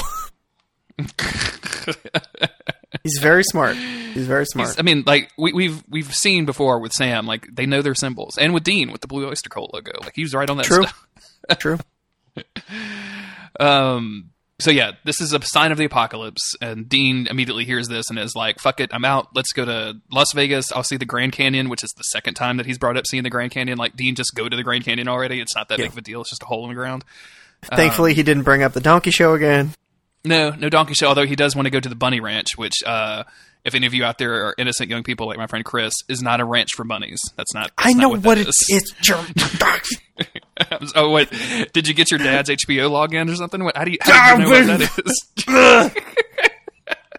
Jerry! Quit it! Yeah, this is in the same book, basically, that he finds all of this rising of the witnesses stuff. He also finds a spell that's going to break this spell. And because they recognize the tattoos, or not the tattoos, the brands that you mentioned earlier with these ghosts, something seriously powerful. They don't know what has summoned all these things. Really feels like, and I think he says it at this point that he's summoned. No. We'll find out later exactly what happens. So I won't say that now. But he's got a spell that can that will basically get rid of all of these spirits. But of course, none of the supplies are in the panic room, so they have to go out, and we get a kind of basically like defend the NPC part of the video game, right? Like, this is your escort mission. I was thinking of the cabin shootout in Resident Evil 4 where you have to defend Ashley. This is just like same that. thing. Just like that. Yeah, just like that.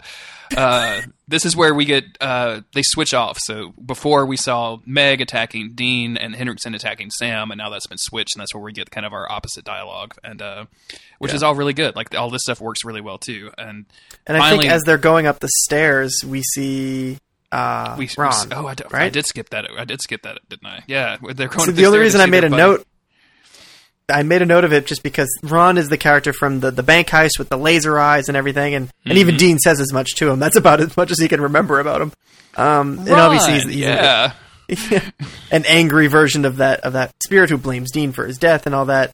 But I thought it was interesting because Dean is sitting there kind of like, well, I'm sorry, and then Bobby steps in and shoots him with the rock salt, and he says, if you're going to shoot, don't talk. And I was like, where have I heard that before? And then it dawned on me, and I just looked it up a second ago. And I was thankfully right because I didn't want to make a fool of myself. But it's from The Good, the Bad, and the Ugly, which was one of my favorite childhood movies. So I had heard Tuco say that a million times in that movie. And it's just funny that, he's making a direct quote of The Good, the Bad, and the Ugly. Seems exactly like something that Bobby would do. I'm gonna. Oh no, I was gonna say I'm gonna give you some props because the wiki doesn't even reference that, but it absolutely does. So never mind. Yeah. I just really like that movie, or I did when I was a kid. All of those Sergio Leone westerns, man. I'm all into that shit. Bring it on. You don't talk about it. You want to? I've got some of the soundtracks on vinyl because I bought them when they came out in 1962. Oh hell yeah! Oh hell yeah! Ecstasy of Gold is a great song. That's it. It's really good. It's a really good song. All right. Anyway, so they make a salt line around Bobby so that he can do his spell. The spell has to be like they have to do like combine all of these things and then throw it into a fire, into an open flame for it to work. So, of course, as soon as they start casting this spell, like the weather kicks up, like we see wind and rain start coming through the door. It blows the salt line open, and now Sam and Dean have to basically like protect the NPC. Like they'd have to shoot like 1,000 of these dudes. Like, and it happens. It feels like it goes on for 5 or 6 minutes, right? Just the constant shooting until they start running out of ammo. Yeah. It's filmed really well because, it's always just showing, it'll cut between different things. It just shows shells falling to the ground over and over again as they fire off these, these shotgun blasts. It's hyping up tension a lot. It is, and it gets like at one point Sam gets knocked over or trapped, and so he can't come and help Dean. Dean runs out of ammo, so he grabs like an iron thing, like a fire poker, and starts like swinging at these people. Bobby is almost finished with the spell, and as he's about to put it in the fire, Meg kind of spawns behind him. I keep using video game terminology, guys. I'm so sorry. Shows up behind, teleports behind him, and then shoves her hand through his chest to grab his heart. And he drops the spell, which Dean races over in a really cool action movie kind of way, grabs it, throws it into the fire, which makes this huge blue light, which then disperses all these ghosts and spirits, so they're all safe now. Woo! They did it. And again, like, this is the second spell. That's how I react when I watch the show. Ooh, you did it.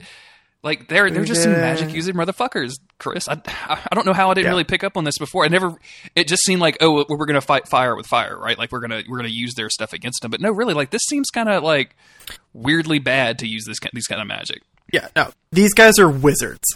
They're fucking... They're absolutely wizards. And as much as Harry Dresden from the Dresden Files is a wizard, these dudes are wizards. So that dispels all the ghosts, and they're gone.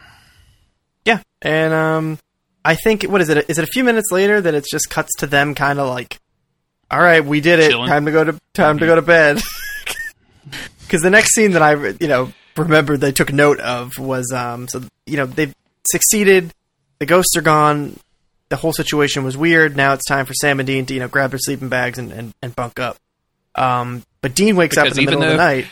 Even though we've clearly seen that Bobby's house has an upstairs with a lot of bedrooms, honestly, Sam and Dean choose to sleep on the floor of his living room. The upstairs of Bobby's room, or Bobby's house, is like, it's insane. It's so big, that huge, like, stained glass window that he's got up there. What's going on with that house? What is this house? Why doesn't Sam and Dean just have their own bedroom? They should 100% have their own bedroom. But Bobby's like, yeah, I just don't go upstairs. Like, we just wall that off. Like, what the hell? I guess he doesn't have it as well protected up there or something? I don't know. It's very silly. The boys are afraid of 2-story buildings. That's why they always stay in these little flimsy motels. Mm-hmm. But Dean wakes up in the middle of the night, and Castiel's standing in the kitchen. And I even think this stuff isn't creepy, but it's done very effectively. He's so stoic. And he's just standing there, and it's almost as if it's almost implied that he's either in Dean's dream or just like silently waking him from sleep, and it's done very effectively. It's really strange. It almost has a different color palette to the video too. Like it's almost kind of like it's a little like blued out almost. Yeah. And after this scene, Dean kind of wakes up, which gives the viewer, like, was that happening in his head? Did he actually wake up and have this conversation? Or was it more of like a psychic manifestation? Yeah. Like, it kind of gives you that sense of unease because we don't quite know, like, we know that he's inhabiting a vessel, so he has a physical presence, but we don't know the full capability of his powers. And it's, again, just so intimidating. Like, you see him as this kind of, even though he admits like God is the all powerful, like you see that like this is the most dangerous dude that we've seen on the show so far by a long stretch of like by a huge stretch. Yeah, and he's about to give us a lore dump. I do love a good lore dump in the morning, Chris. You know how we do. So he says that this is what they're breaking seals. This was one of 66 seals, not at SeaWorld, different kind of seal. Nope. And Lilith or whoever is trying. No, definitely Lilith. Okay, I just want to make sure that's what they said. Is trying to break these seals. I think that they just explicitly say what their purpose is here, right? He does. He says once the last one is broken, Lucifer walks free. And Dean is like, the Lucifer? Like, I thought that was only like nursery rhymes told to demons. And which is a real funny way of Dean interpreting this, because like the only time he's heard about Lucifer as being a real person was some like fake ass god that a demon told him about. Yeah. Which is I like the idea that he just doesn't believe in Lucifer either, right? It's so good. He's like, this is so he thinks everything's stupid. Yeah, he's like, fuck all of this. You guys are just weird powers. I don't know. Like, so what? You have wings. Who gives a fuck? I can get some wings. I know a guy can get you wings in 30 minutes. I'll just drink a Red Bull. I don't care. So he, but yeah, Castiel just he tells him they're breaking the seals. This one they broke. This one we didn't stop. This one. Yeah, even though you fixed the problem. We'd have to mention 20 other hunters die in this. So like this is a pretty huge blow. And man, Dean is fucking pissed too. Like Dean kind of goes off on Castiel of like, where were you? Like if you're supposed to be here, like protecting me, if you saved me to go do something, like where were you? We have people dying out here and getting slashed open. Like, and I love that Castiel says, like, I'm not here to ride around on your shoulder. I had 6 brothers in the field that I lost this week. Like, oh shit, like there's other angels around. Like there's a bunch of angels on Earth, and also they're dying. How are they dying? What's going on? There's some serious shit going on. Yeah. Yeah. They're just raising the stakes with every fucking sentence out of this guy's mouth. And yeah, but Dean is just, he's pissed at Castiel. He's pissed about these seals being broken, and he's pissed at God being like, well, if there is this God, why is he not helping us? Like, what is this bullshit? And I think this is a realm where Castiel gets really mad, and this is where he starts getting really intimidating. And I think that this is what really drives his point home. The gravity of the situation, the seriousness of these seals being broken, and the imminent, like, necessity to start combating Lilith in this process that's happening. He gets super close to Dean, and I'm sure the shippers out there were very excited. And I have something to say about that, so go ahead. Okay. And he says, you should show me a little bit more respect. And it's one of Castiel's like strongest moves ever, probably. But just him like getting in Dean's face like that, it really did for me make him seem really intimidating. Because he says it so slowly. The second part of that sentence, though, you should show me some respect. I dragged you out of hell. I can throw you back in. That's right. That's fucking good. Like the image of this like angel grabbing Dean by the shoulder, like on his other arm so he has the matching handprint, and just tossing him right back into the fucking pit. Just so good and scary. Even Dean looks like set back, right? Like he looks like, shit, what did this dude just say to me? Yeah, because Castiel he doesn't want to hear any of this dude's lip. As much as he's been risen for a purpose, Castiel is not going to put up with the sass. Which is funny considering like all we know about Castiel in the future, but we're not going to really talk about that yet. But yeah, this is again his most intimidating moment. Like he's so scary. And he does the thing too. Like this is going to become kind of a reoccurring kind of Castiel motion, but Dean kind of looks off to like kind of take account of himself, to like kind of regroup, and then when he looks back, Castiel's just gone. Like he's just disappeared, like he wasn't there. Which also is unsettling. We've never really seen a being do that. Like nobody's just blinked out of existence before. Like they doesn't make any sound or anything. Nope. It's just gone. There's no pop. There's no like puff of wind. There's nothing. So, what were you going to say about shipping a second ago?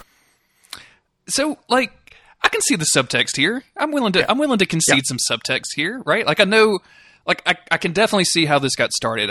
When we started this podcast, we made, I think the very first thing that we made, joke that we made was about shipping and stuff like that, because it's so prevalent within the fandom. I wasn't as educated on the subject of shipping as I was as I am now.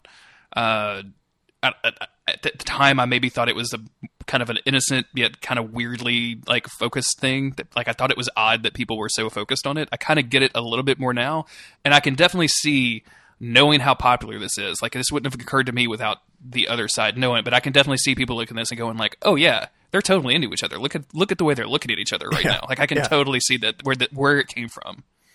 I totally see that. I'm not somebody who's ever been particularly interested in shipping for anything. I enjoy good romance in my stories, but I usually this is the same Chris Mosier that talked real in depth about Witcher shipping in the outtakes of one of our episodes. Just no.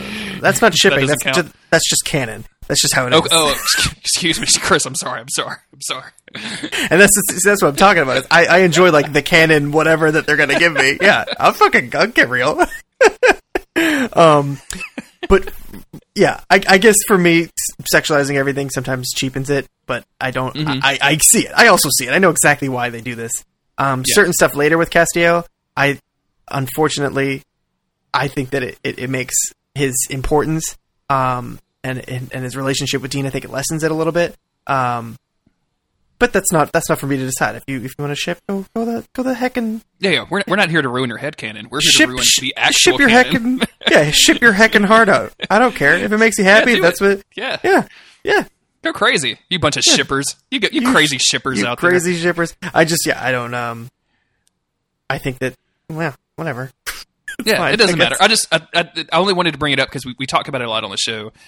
Not really, but like we talk. It's so there that like I almost get mad that I like have to think about it so much because it's like it's so prevalent within the show. I'm like, God damn it! Because I mean, like all you have to do is take that extra one step, like, and then all of a sudden those dudes are almost making out with each other. Like, but like right now, everything we know about those two characters within the context of the show, they absolutely are not wanting to make out with each other. But I can definitely see like the way that they're kind of like actor mugging at one another, why people would interpret it that way. And then once you interpret something, once you see it that one way, if you look through everything else they do, it'd be easy to pick up. It's just like the number 19, right? Like once you see the number 19 in one place, you start seeing it everywhere. Right. It's so like funny how 19. How they cannot help but basically like make it like put the Dean and Cass in all these situations, so that they seem like, you know, what the shippers want. They cannot help but do that. Like every goddamn episode that these two are in together, you're like, like are they about to make out? Despite how unbelievably hard the writers try to make them both seem straight. They're just no. I mean, it's ridiculous. So like, right. So in this scene, Dean's going to be doing this, and they're like, oh no, no. Yeah, like I mean, and the thing is, like, it doesn't matter because we'll talk about it as it continues to come out with the show. Like we'll continue talking about these two characters' relationships specifically because I think it's one of the more interesting dynamics in the show, and I think it's almost more interesting than Sam and Dean, to be honest with you. Like I think Castiel's kind of arc in the series is just super fascinating as just a character and as a cosmic entity to what he ends up becoming. I hate listeners out there. I know it's really frustrating when we do stuff like that, when we talk about future things, but we don't actually fully talk about it. But we do. We know we have people that are watching along with the show for their first time, so we don't want to spoil everything. But we also want to give a nod that we're not totally like completely ignorant of the things that happen later. Yeah. So bear with us. We work some of that stuff out. We'll get there. Yeah. Is this it? Are we done? You have any last thoughts?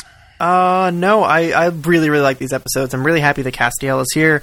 I'm happy that his appearance was like so much more badass, I guess, than I even remembered. He has such presence and he adds so much. And I like that Sam hasn't even seen him yet. Bobby hasn't even seen him yet. And it's creating two very distinct storylines. And that's what this season does really well, and that's what causes so much tension and drama throughout the season. You have your Monster of the Week stuff, your hunts, but then you have Sam's storyline and Dean's storyline going in very different directions. And I think that they pull both off really, really well, and it's just going to keep getting better from here. I really like this. I like that they introduced in the first episode Sam's power. But we don't really we hear Meg talking about it with him a little bit when she's kind of haranguing him about, you know, why don't you exercise Ruby? Like she's way worse than I am. Like I was never that. Oh bad. Yeah.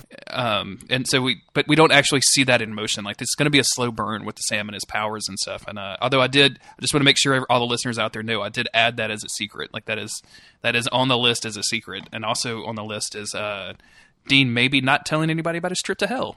Right? That's 2 new secrets for the block. Yes, that's definitely a secret.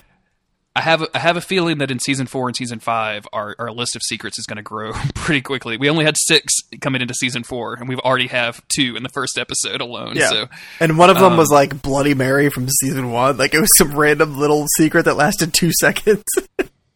yeah, there's been some tiny secrets. I'm not gonna lie.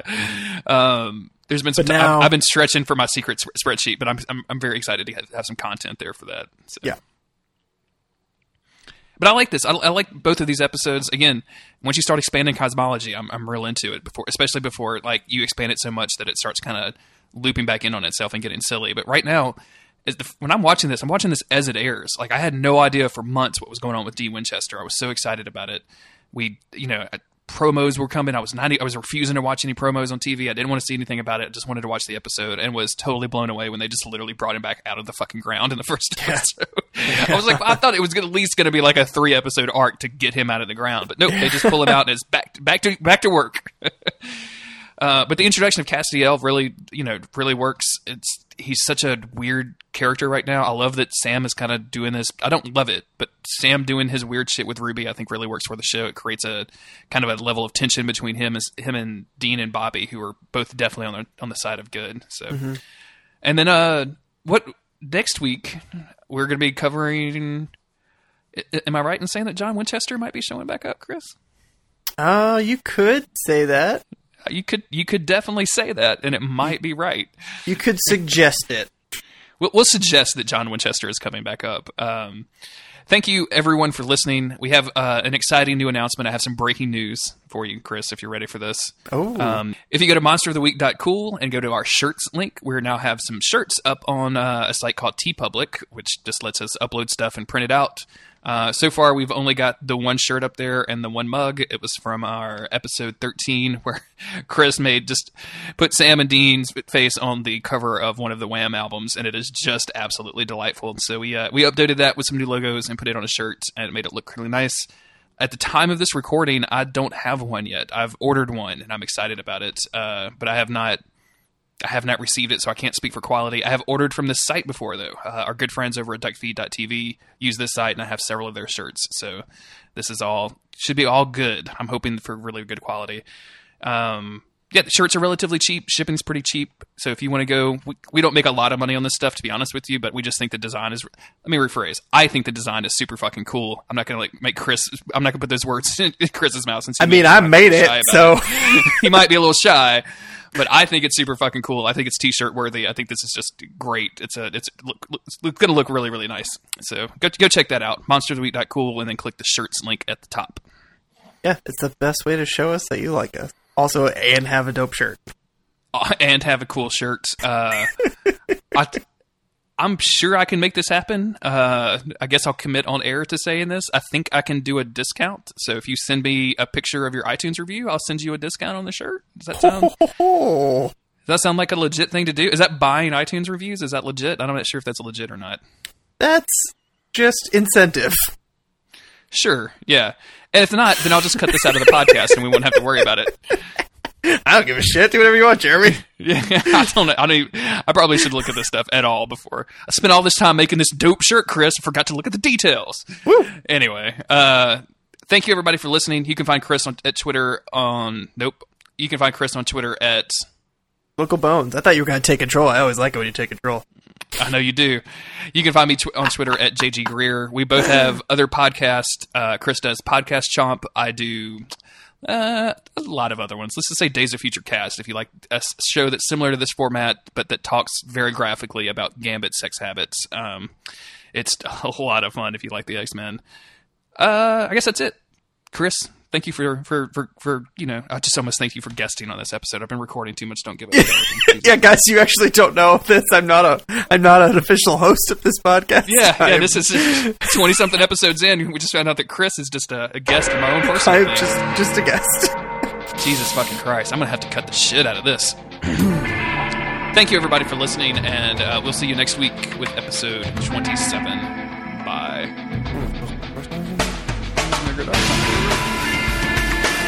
Ooh, man, that's faster. it doesn't matter. So the thing.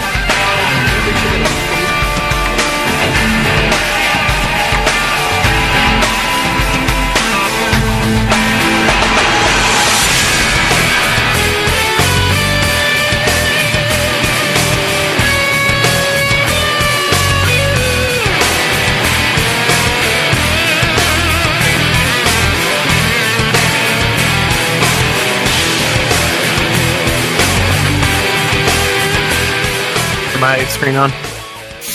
Probably. Hey man, how are you? What's going on? How are you? I'm What's okay. happening? You have a good weekend? Everything good? Yeah, I had a good weekend. Did you watch the episodes we're covering? Yeah, I watched the episodes we covered. It's thought I'd check. You never know. Hold on, I wrote a road so far. Can you tell me your notes? I'll add to it. Well, I wrote a road so far. I just did it like a minute ago when I was waiting. Okay, so this isn't it yet. So. This isn't some like I got especially inspired last night and decided to write a whole thing.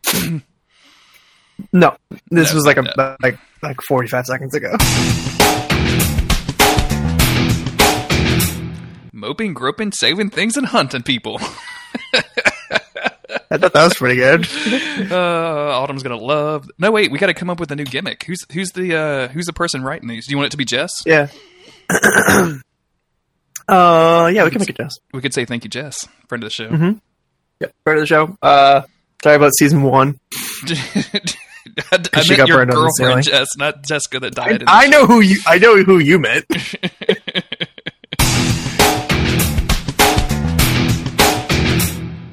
But I don't know how to fix it without starting to troubleshoot stuff. So I don't know how much time you want to spend on it. We can go through it though. I mean, like that used to be my. It used to be my job. So what? Do you have microphones? No, troubleshooting podcast. I was a computer tech. So Doing IT. Yeah, I remember the first inclination that I had that you were old was you were like, you wrote it to Chomp Chain at some point, and you were like, yeah, back in like the new millennium, whenever, like when the year 2000, we were talking about it or something. Like, yeah. I was just doing some IT work, and I was like, just doing some IT work. I was 9 years old. That was like my first real job.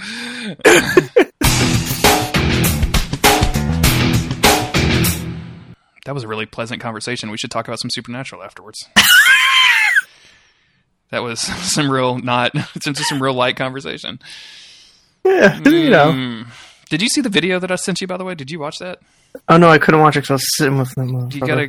I'll watch it right now. Go click that shit because it is hilarious. Like it's supposedly real, which doesn't. I guess I'm gonna have to go put this in the show notes real quick. I'll go do that. Okay, you're about to hear some goddamn audio. Oh, good. No, it says official.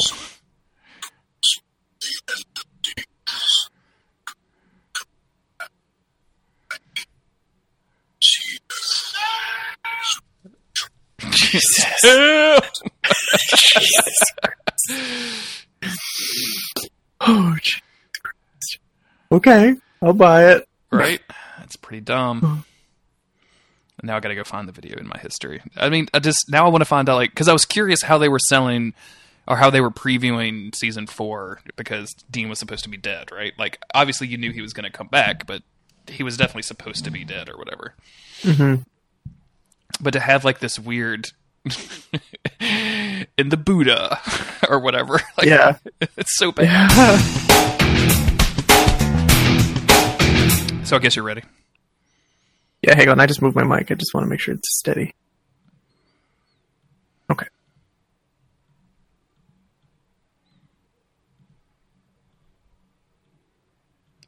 So that was a yes. You're ready. Yeah, I said okay. Well, you said okay after you. Never mind. I don't even want to.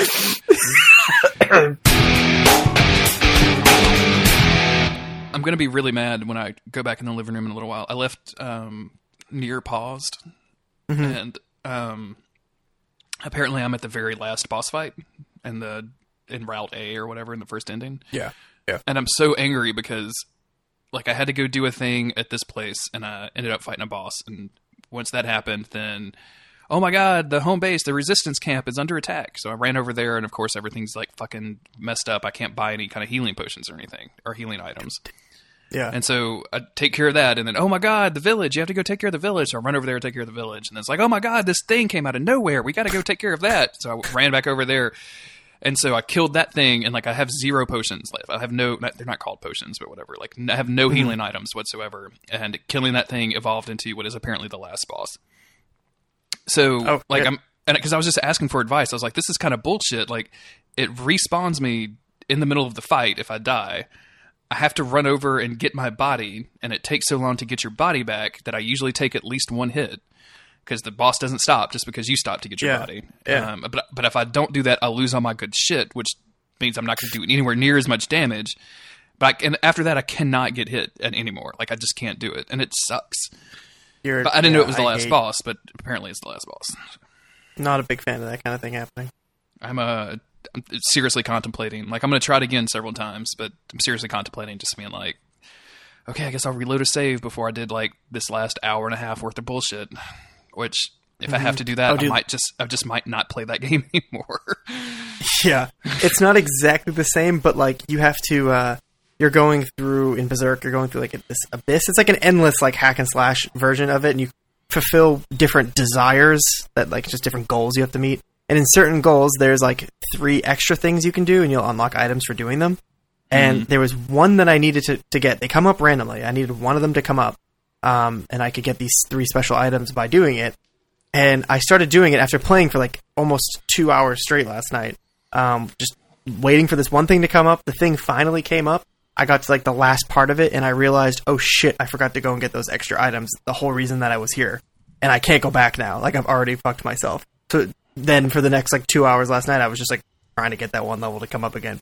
Didn't happen. I fucked myself. Video games, man. Why do we play video games? Like, what? Video games. I don't know. We should just be watching Supernatural. We should just we get back to this? Or talking about Supernatural is what we should be doing. Where were we? The next episode, right? The next episode, yeah. We got a good stopping point. All right. You ready?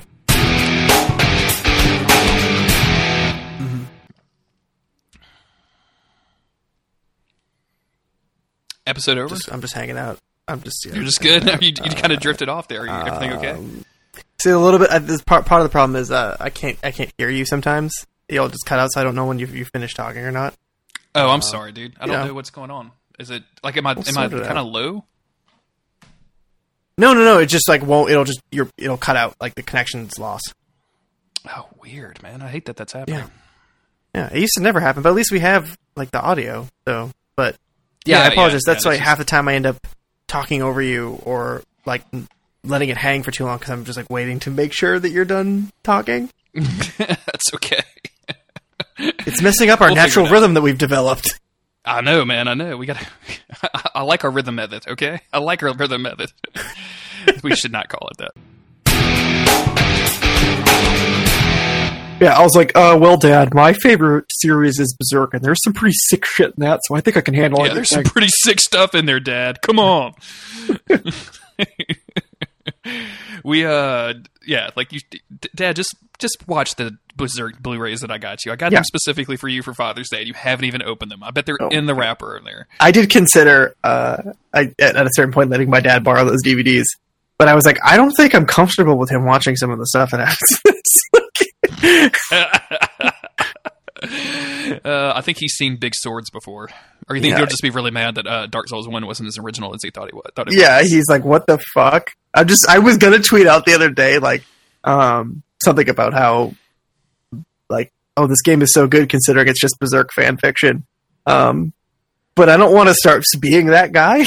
Like, I am half kidding. So, like, I don't want people to think I'm being a douchebag about it. Because it's very easy to sound like a douchebag on Twitter.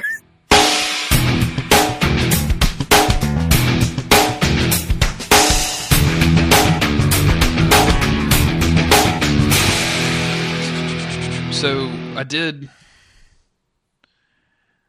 If they do season 14, okay. We will be finishing season 14 on May 2nd. The episode will come out May 2nd, 2019. So if they do season 13 and 17, 18, then we might be watching along, depending on where we're at, we might be watching along with the show with 14. Not then we catch up. Oh my god. But that also, like, that's not counting any of the Feedback episodes? that's counting all the feedback episodes. But like, if we want to take a break and do the anime, if we want to take a break and do like a Ghostfacer special, if we want to take a break and do a book, or if we want to, I don't know, like there's that show on Netflix. There's only like 6 episodes. I wouldn't mind doing a special on that because it's basically like Supernatural with girls. I haven't watched enough of that. That other Supernatural with girls show. Lost Girl? Is that what that is? No, there's one called There's one with a really weird name. I know what you're talking about. I had seen my professor, my lesbian English professor, who we were very good friends. And she was super gay, but she had the hots for Fox Mulder from the X-Files. But she also liked Supernatural, and she told me to watch Lost Girl, and she would just go on and on about how hot she thought they were. I was like, we're not supposed to talk about this stuff. Stop it. You're my teacher.